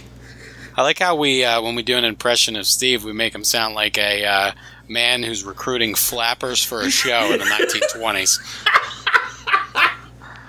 Hey, like, boys, I got more to say about Dumas. Now you girls can dance the Charleston, right? We need every time I we need all the new dances here. Yeah, we don't have any band or anything, so here, I'm going to sing it. Ready? 1, 2, da da da da da da. Now you kids remember, we want some hep music here, but no race music, if you get my That's it right there. I channel my inner radio DJ. Oh yeah, see, he's not racist at all. It's like that boy right there. He's pure Baltic Avenue. He's pure Baltic Avenue, but oh god damn it, if he can't dance in Charleston, like nobody's business. Look at his knees never touch. And so what had happened with Napoleon was that when he was in Italy, he began to sort of reorganize things and sort of implement sort of French-style reforms. He had destroyed the Jewish ghettos in Italy, sort of liberating the Jews within Italy. And he had sort of done all these projects, but a lot of this was done sort of to benefit himself. Like when he establishes these governments and these rulers, and as well with his own men, he's sort of doing it in a way that ingratiates them to him. Like Napoleon will do a lot of good things while he's the leader of France during this period, but he does a lot of terrible things, and this is largely because he's only doing things for the benefit of himself. Because Napoleon's an egotistical asshole. Yeah, it's like Nixon. You know, Nixon did a lot of good things, like he created the EPA and all these other things, but he was just a complete terrible person. And all the people around him were terrible people. Like you start out in 2016 by saying... Well, let's not take the analogy too far. But Napoleon will only really do things for himself, despite their good. And he's trying to do the same in Egypt, but it's sort of failing. At one point, he tries to get them to declare the French the leader of the people of Egypt, and the local sort of imams tell him that they will agree to this if he converts and the French army converts to Islam. Mm-hmm. But he ends up refusing this because if they converted to Islam, they wouldn't be allowed to drink wine, and all of them would have to get circumcisions. What? What? Yeah, because in order to convert to Islam, and the same is true for Judaism, even if you're an adult, and like for instance today, if you're already circumcised, you still have to get circumcised when you convert. I'm glad my parents loved me enough to circumcise me at birth, so I can't remember that kind of pain. Holy shit! Well, if you even if you were to join either of these religions, you would still have to get circumcised. No, that's what I'm saying. I'm glad my parents circumcised me when I was a child, and I don't remember the pain. No, but what I'm saying is, even if you've been circumcised, they still have to cut you again. No, fuck that. Yeah, So, you got to take it How out. soon you got? I take your thing here, I put it in the thing here, and No, nip the tip. no, sir, no, sir. I've been nipped. My tip has been nipped. I just try to work the sound effect into the podcast at least once a episode. My haircut does not need a trim. My haircut is not grown back. There's also a lot of things about like miscommunication, because what happens is that Napoleon, before he had come here, he had conquered the Vatican, and when they had conquered the Vatican, they had an Arabic printing press, and he had taken it, and the people they had brought to sort of write these decrees he would make in Arabic, they were from Malta, and they spoke Maltese Arabic. A lot of people don't know this, but the Maltese language is actually like an older form of Arabic. It doesn't use an Arabic script. How dare you? But it uses a Roman script. So the translations that they give for him are like somewhat off. Like for instance, in one of the decrees, he says that they are the true friends of Muslims, but it gets translated as true Muslims. So like the people get mad at him claiming he's a true Muslim when they're not Muslims. So just stuff like that. Really? So it's generally like a real shit show. Like we could do a whole episode on The Maltese. Napoleon's adventures in Egypt. Jesus. Oh yeah, Napoleon is. Yeah, you could do multiple episodes on that piece of shit. Yeah, you can do But episodes especially on Egypt, 'cause Egypt, Egypt Napoleon is a in complete France. shit show. Yeah. Yeah.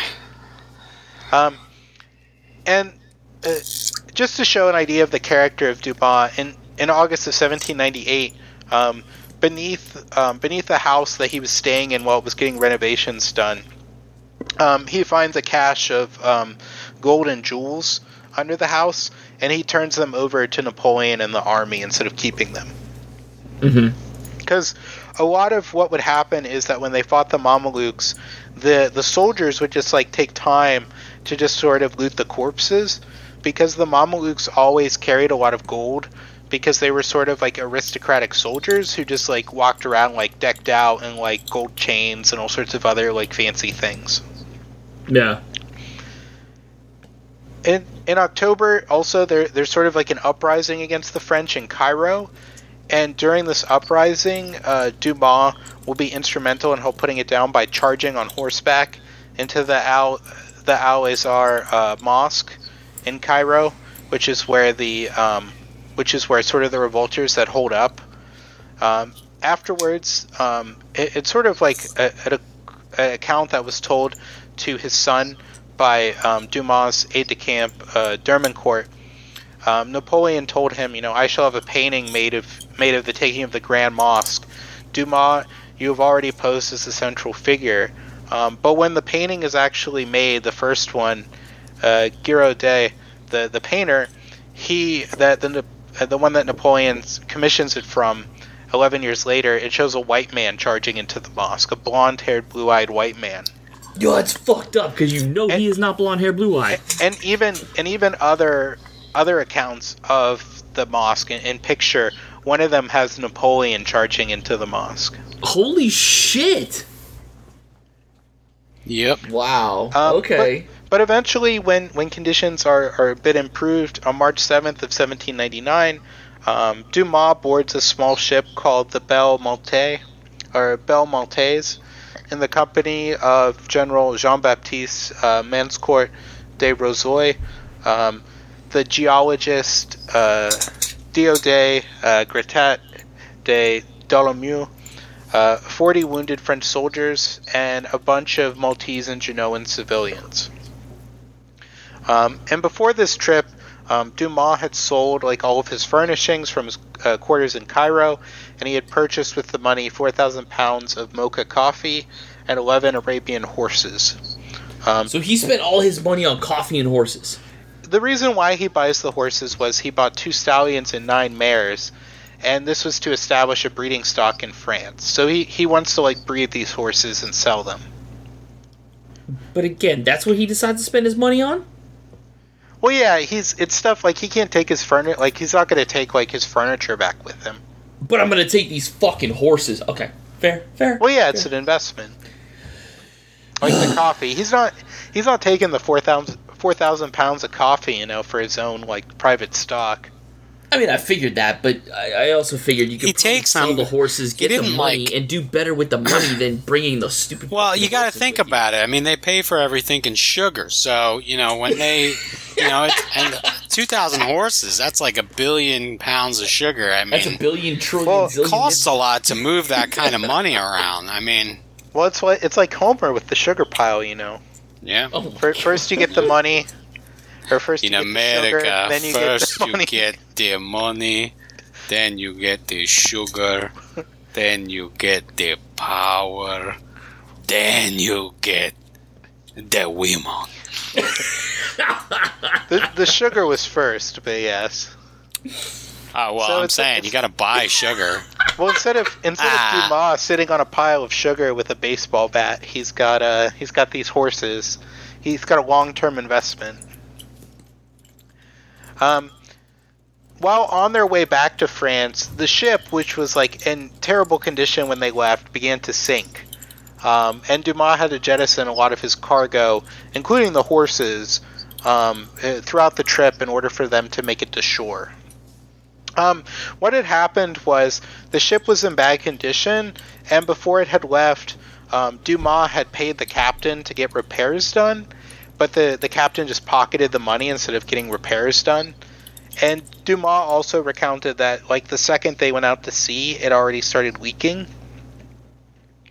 And the captain, though, he blames Dumas for what happened, because he claims that Dumas had cut out, a section of the scaffolding in the ship so that the horses would fit. What? Yeah, it sounds like complete, bullshit for this guy to cover. That sounds like bullshit. So the ship is forced to land during storms at Toronto in the Kingdom of Naples. At that time, they believed that they would get a friendly reception because a republic had briefly popped up there called the Parthenopean Republic. The king and queen of Naples had sort of ruled the area. The king of Naples was sort of an Austrian transplant, and his wife was actually the sister of Marie Antoinette. But they had sort of been kicked out by this republic, and what had happened was that this sort of army that was loyal to sort of the nobility had sort of taken over and was in control of the area, and they were called the Holy Faith Army, and they were led by Cardinal Fabrizio Ruffio. And they were sort of in alliance with King Ferdinand, but the cardinal was running the show, and they were at war with France. So the second they arrive, they're somewhat confused, and the Neapolitans are would that be people from Naples, Neapolitans? Yeah, Neapolitans. Well, in Jersey we say Napolitan, but I don't think that's what they said. In Jersey, trying to church it the fuck up all the time. It's Neapolitans. They're a little bit chocolate. They're a little bit strawberry. They're a little bit vanilla. Back in the old country. Back in the old country in New Jersey. So the army tells them they have to be quarantined. And by the time they get to this position, like when they're being quarantined, they sort of realize their mistake, that this is not, that they're being taken prisoner. So Dumas and the rest of the passengers are sort of held prisoner, and all of their belongings are confiscated. And Dumas and the other officers actually have to pay in order to be taken care of properly. The guards are always extorting them for money and making them pay for all of their food and everything. Early on in the captivity, the cardinal tries to trade Dumas for this Corsican adventurer named Bocciacampe. And Bocciacampe was sort of this con artist who would pose as the Prince of Naples, Prince Francis, And he would do this to aid the Holy Faith movement and also for just his like own personal gain. But Ferdinand actually liked him because he had been instrumental in retaking a province from the French. But what had happened was Bochicampe had been, that they thought he had been captured by the French, but what had happened was that Bochicampe had been killed by the French. And when they found out he had been killed, they sort of didn't want to trade anymore. And for much of this period, Dumas is sort of is kept prisoner. He's malnourished and he's not allowed to communicate with anyone for about 2 years. A lot of the treatment in like the Count of Monte Cristo, when Dantes is in prison, that's a lot like what his experience was in sort of being kept by these people in Naples.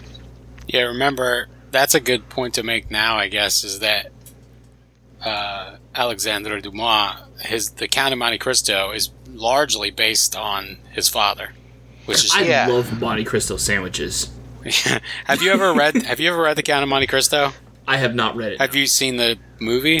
I have seen the movie. I have not read the book. So the main character is essentially the person we're talking about. Essentially, yeah. Like the shit that goes on in the book, a lot of that shit, there's parallels to it in real life. I'm gonna tell you like this: I had a Monte Cristo sandwich in Deerfield Beach. It was probably the most amazing sandwich I have ever had in my life. A deep fried fucking sandwich?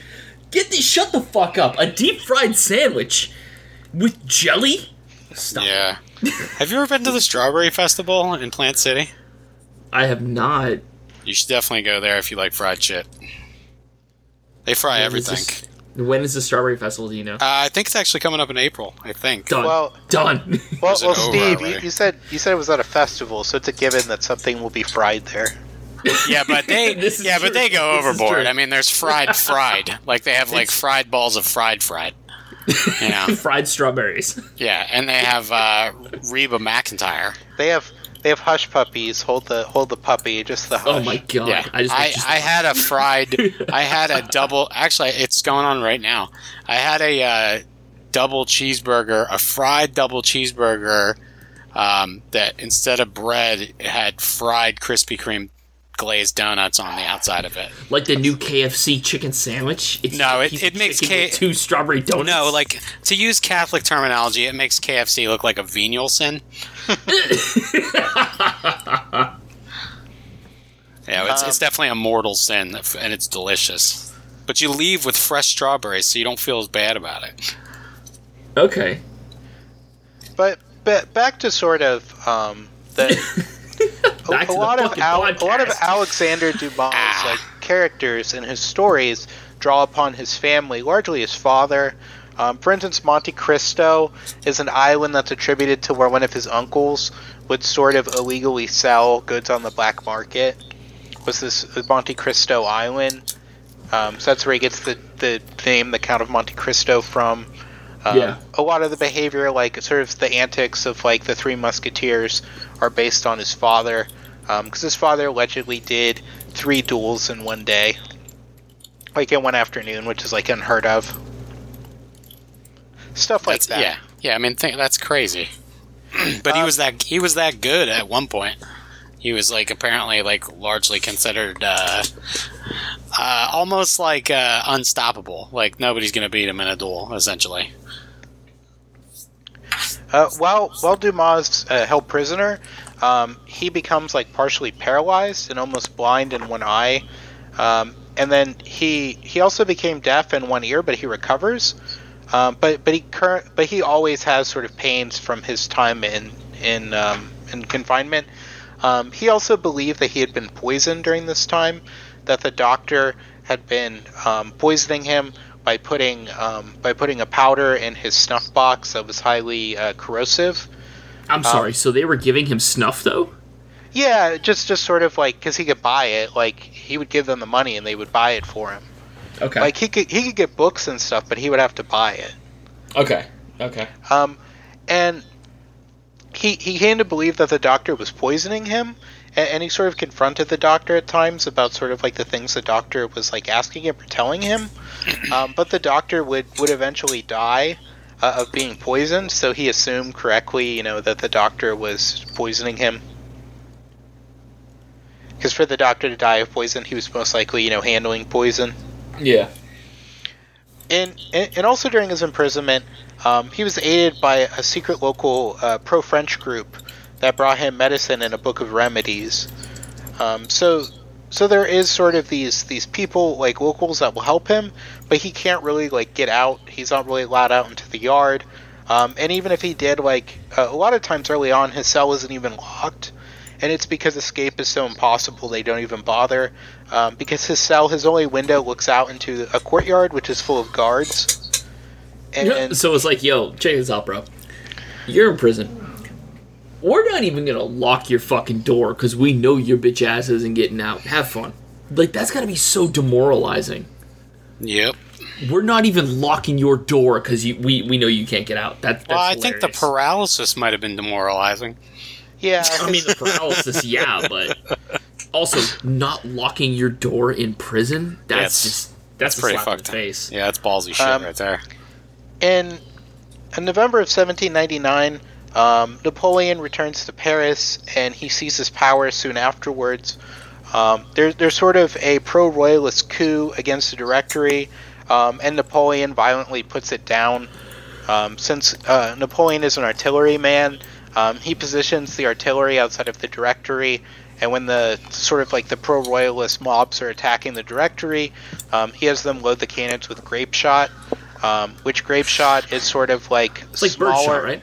No, yeah, like have you ever had Grape Nuts, the cereal? It's literally that. So it's just shooting grape nuts at people. Nobody liked it then either, so they didn't have anywhere else to use it. Fuck it, just shoot it at people who don't like it. Yeah, and then, when you get hit with, like, bullets, you die. But if you get hit with grape nuts, dude, you can't stop complaining for, like, several days. That's the rest of your life. It's a really effective form of ammunition. If you're the kind of person who gets hit with grape nuts, you complain the rest of your life. You stand pretty still, because you just can't stop bitching. But grape shot turns a cannon into like a giant shotgun. Grape nuts. Nah. Essentially, it turns it into like a huge shotgun, right? And it just the artillery just decimates these mobs. So Napoleon is considered a hero to the Directory. And then with sort of the body of 500, sort of the legislature of France at this time, Napoleon's brother becomes the president of this body. Nice. And Napoleon's brother, and Napoleon sort of come up with a coup, and he has his brother sort of distribute these notices to members of the 500 that they need to relocate to this palace outside France, or outside Paris, because there's a coup afoot, and they're not safe in Paris. Yeah, his brother Bruno Bonaparte. And they all relocate, and then they essentially hold them all at gunpoint and get them to make Napoleon the first consul. Technically, there are two other consuls under him, but he is pretty much the dictator of France at this point. So France was actually a dictatorship for a while then? Yes, Napoleon is first consul, and then he becomes emperor later on. Okay. So Napoleon's forces, under Dumas's fellow general Murat, they eventually defeat Ferdinand IV's army, and they secure Dumas' release in March of 1801 after liberating the prison. So when he returns to France, Dumas is not awarded any pension and normally allocated to generals, because the French government has sort of instituted rules that do not allow black or mixed race generals to receive a pension or serve in the military. Is this just based in racism? Is that all this fucking shit is? Is racism while they're not paying stuff for what you and people of color are only allowed to sort of serve in these regiments called pioneer regiments. They're sort of like engineer and like sort of like construction duty regiments. If you can't make them slaves, Ryan, what do you do? But what Napoleon does is he reinstates slavery in Haiti. Haiti at this point has pretty much gained its independence, but he reintroduces slavery and tries to bring Haiti back under the control of France. And he begins having stricter laws on black people coming into France. Essentially rolling back the reforms. He rolls back the reforms, and then he also introduces like harsher in the name sort of laws. Of French nationalism, essentially. Pretty much, yes. And so he repeatedly writes Napoleon seeking back pay for his time in Toronto, and also asking for a new commission in the military. Napoleon sort of ignores these, and he sort of lives out the end of his days sort of in poverty. Yeah, it's really fucked up. I mean, there was that one scene, is it apocryphal, I guess, that they talk about in the Black Count, where Dumas he walks in on Napoleon in bed with his wife? That was before Egypt. Right. Okay. There was there was a sort of an apocryphal story that before they set off for Egypt, Napoleon like called him into his chambers, and he was just laying in bed with Josephine and told them that they were going to like Egypt. But we don't know if that really happened or not. Yeah. But I thought something happened like between them, and obviously there was race at play. I mean, Napoleon was. Well, I mean, I don't know if we can. I don't know. I mean, correct me, but I don't know if we could say Napoleon was a racist per se, or just a hyper nationalist, and that caused his racism. I mean, I guess either way, we're just splitting hairs. Well, I think it's a number of things, but I think it's also the fact that he just hated Dumas. Yeah, he did not like Dumas. Yeah, that it was because just a way for him. Dumas was a superior male. I mean, at the time, I mean, he really was though. In every way, he was the Chad Frenchman. And Napoleon was he was just a little ego bitch. The Chad Dumas and the Virgin Bonaparte. The Virgin Napoleon. Yeah, the Virgin Bonaparte. Yep. And I think one of the reasons why he did that for French officers was just because he disliked Dumas, and Dumas was like a sort of like a challenge to him because he was a popular sort of Republican leader. That he could have been a check or challenge to Napoleon's power. Absolutely. Yeah, absolutely. So he just largely used the whole method where you eliminate that threat, essentially. But yeah, you said Dumas died in poverty, which is absolutely insane. But wasn't it? It was worse than that, right? Like he died in poverty, but he died in a France where like he largely didn't have the rights he had. Yeah, he lost a lot of his rights, and his children did, and also sort of his legacy after this begins to be erased. But we'll talk about that.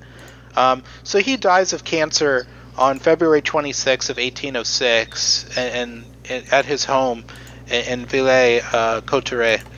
At his death, Alexander, his son, was 3 years and 7 months old. Though he claims at that age he still remembers it.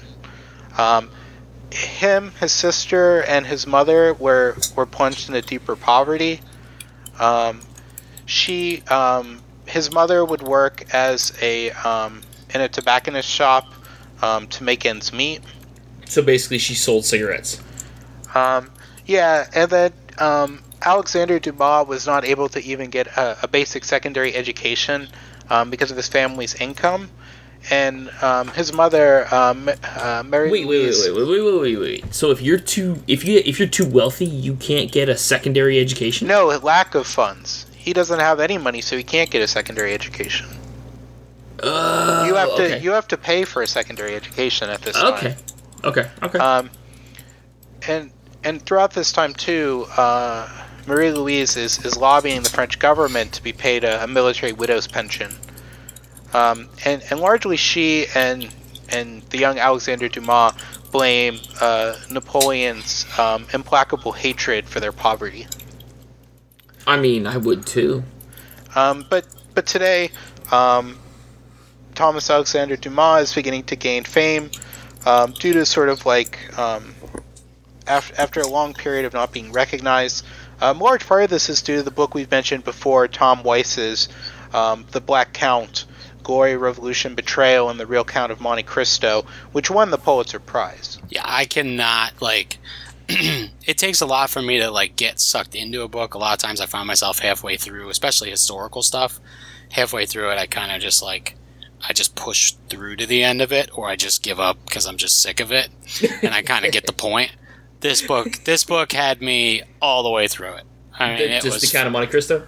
No, The Black Count, which is about Tomas Alexander. It was unbelievably good, man. So I might good. actually have to read it. You really should. It really reframes for me. Like I was telling Steve about it, and it really reframes the French Revolution and slavery as a topic, and Haiti, and the context of society. It's just in France at the time. It's just the progression and like the regression to class structures and nationalism. It's fucking amazing, and it's actually readily applicable to today. I mean, you can see a lot of that nationalistic vibe all around the world, and repression against certain peoples of certain ethnicities. It's such a good book. Such a good book. Yeah. Dumas' name is inscribed on the south wall of the Arc de Triomphe. In 1913, in sort of in this square, the place Malesherbes, now called the Place du General Coutreau in Paris, there's sort of this square, and in it are two statues of Alexander Dumas, his son, and then Alexander Dumas, his grandson. And there was sort of this campaign in 1912 to get the statue put in. It was spearheaded by Anatole France and Sarah Bernhardt. To get his statue put up next to them. Yeah, they already. I think they already have the statue, right? Well, no. What happened was they were going to unveil it in July of 1913. It had been covered with a shroud, but due to like French bureaucracy, which is always a mess, they couldn't reach an agreement on how it would be handled. So they kept on they had to recover it and wait until the government could decide how to display it. But it was eventually like unveiled permanently, and it stood there for 30 years. But what happened was that when the Germans occupied Paris in the winter of 1941-42, they destroyed the statue. Really? And it has never been restored. So they destroy the statue because they don't like having a statue to essentially a black man who clowned on Germans in the past up in the square. Because you have to remember all the foreigners he fought were all peoples who lived under the Axis at that point. They were all Germans and Italians. Yep. So not just do you have somebody who's of mixed race, someone who's part black, part white, but also defeated a lot of like Austrians and Germans and Italians. Yeah. Eventually, in 2009, a sculpture was made in his honor, made by this artist named Dries Sans Acredet, and it was erected in the square.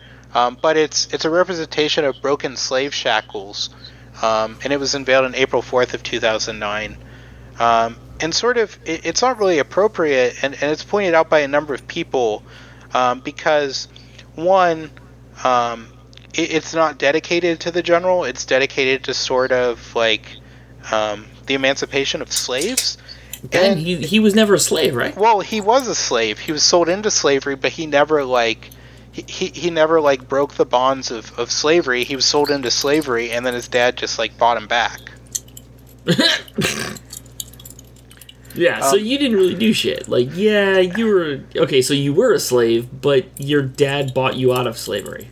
So as Tom Weiss, the author of The Black Count, puts it, in the race politics of 21st century France, the statue of General Dumas had morphed into a symbolic monument to all victims of French colonial slavery. There is still no monument in France commemorating the life of General Alexander Dumas. And it's crazy because I mean, the book puts it obviously more eloquently than any of us could. Steve did a great job, but he's like a hero of French military history.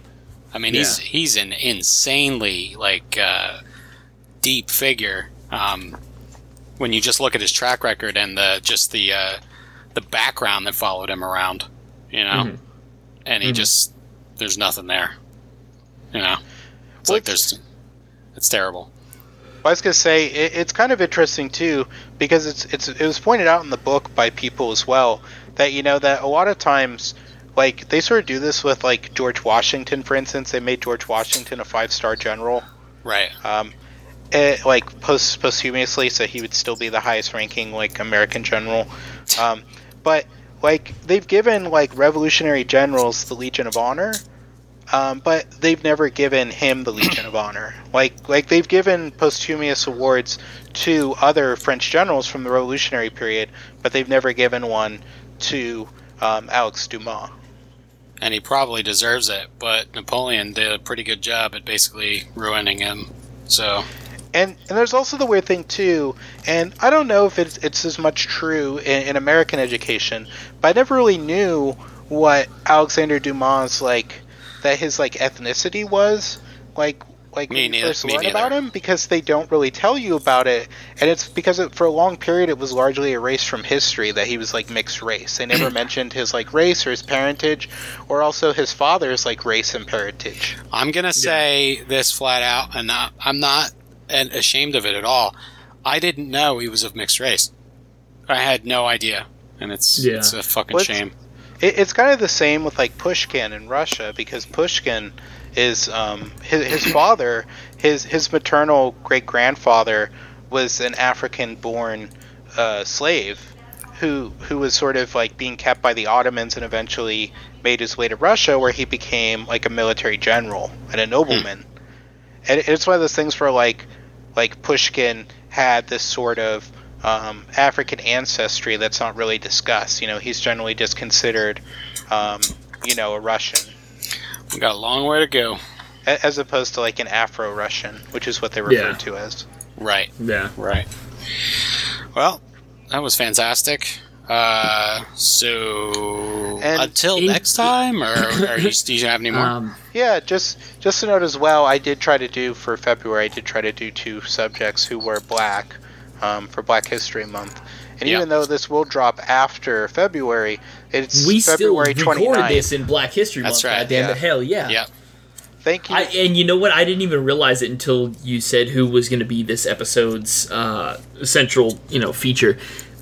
I didn't even realize it until then, where I was like, oh shit, okay, yeah, Black History Month, this makes sense. All right, good call. Yeah, no, thanks for that. That's a really good idea. And I didn't even know who Josephine Baker was, too, so it's actually really apropos that we did that. I heard she was a goddamn prostitute. Stop it. No, what I'm saying is I am mad that I was grossly misinformed. He heard, Steve, that she was the matriarch of a line of Grant men.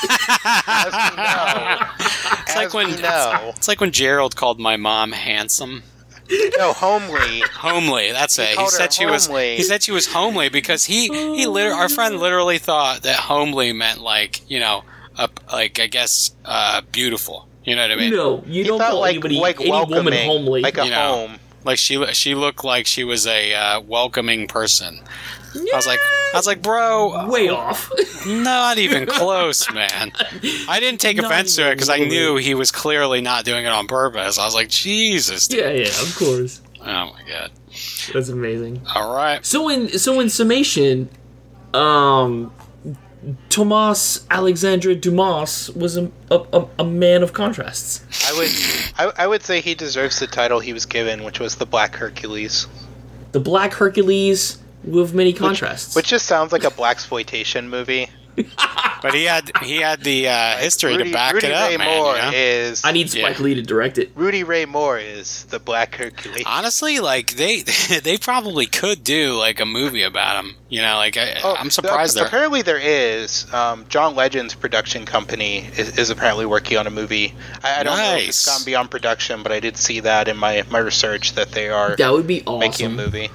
I want to see Christine Teigen in something too. 'Cause- Like 'cause- Chrissy Teigen doing something. You want in to the see her movie. in something, or No, like in the movie doing something, motherfucker. There was because it's one of those things, like, I don't know if it'll happen, because for a while there was plans to do a movie about Toussaint Louverture, the Haitian, like the father of Haiti, like sort of Yeah. the general that the sort of the George Washington of Haiti, and Danny Glover was going to be in it. Like, he was making it with the government of, like, Venezuela with, like, their film production company. But I think when Hugo Chavez died, that movie died with it. I thought you were talking about Papa Doc really quick. Oh, Like, no. I don't think so. That's the Duvaliers. Yeah, I was like, I don't think so. yeah. But definitely check But, that book out, and Yeah, you no, know, I gotta check that out. I learned a lot today. I'm Alright. very actually. I'm happy with this. With the was it the Black Knight, the Black Count? What is it? yeah, Black Black Count. Count. Yeah, The Black Count. Yeah, Black Knight's he more was a than count that. because his father was a marquis, and a count is under a marquis. So If anybody listening to this knows what a marquee is and can define it better, please email us at the trilateral troika at gmail.com. all I right. would love to have a better in-depth definition of marquee, but until then, Think Right. like Big Pun. He was kind of like a marquee. I fucking hate you. I just pulled the first name of a celebrity that came out of my head. It's always Big Pun. I just want to give a shout out to Big Pun. DJ Khaled, Marquee Khaled. All right. Look, Khaled and Big Pun might be fat men, Khaled, but Khaled- Big Pun was Khaled was a marquis. large. He had the authority to tell iTunes that they could start up the best servers. we the Nice best. song you We got the there. best. Do you mind if I yell my name across it? All right, later. All right, Later, boys.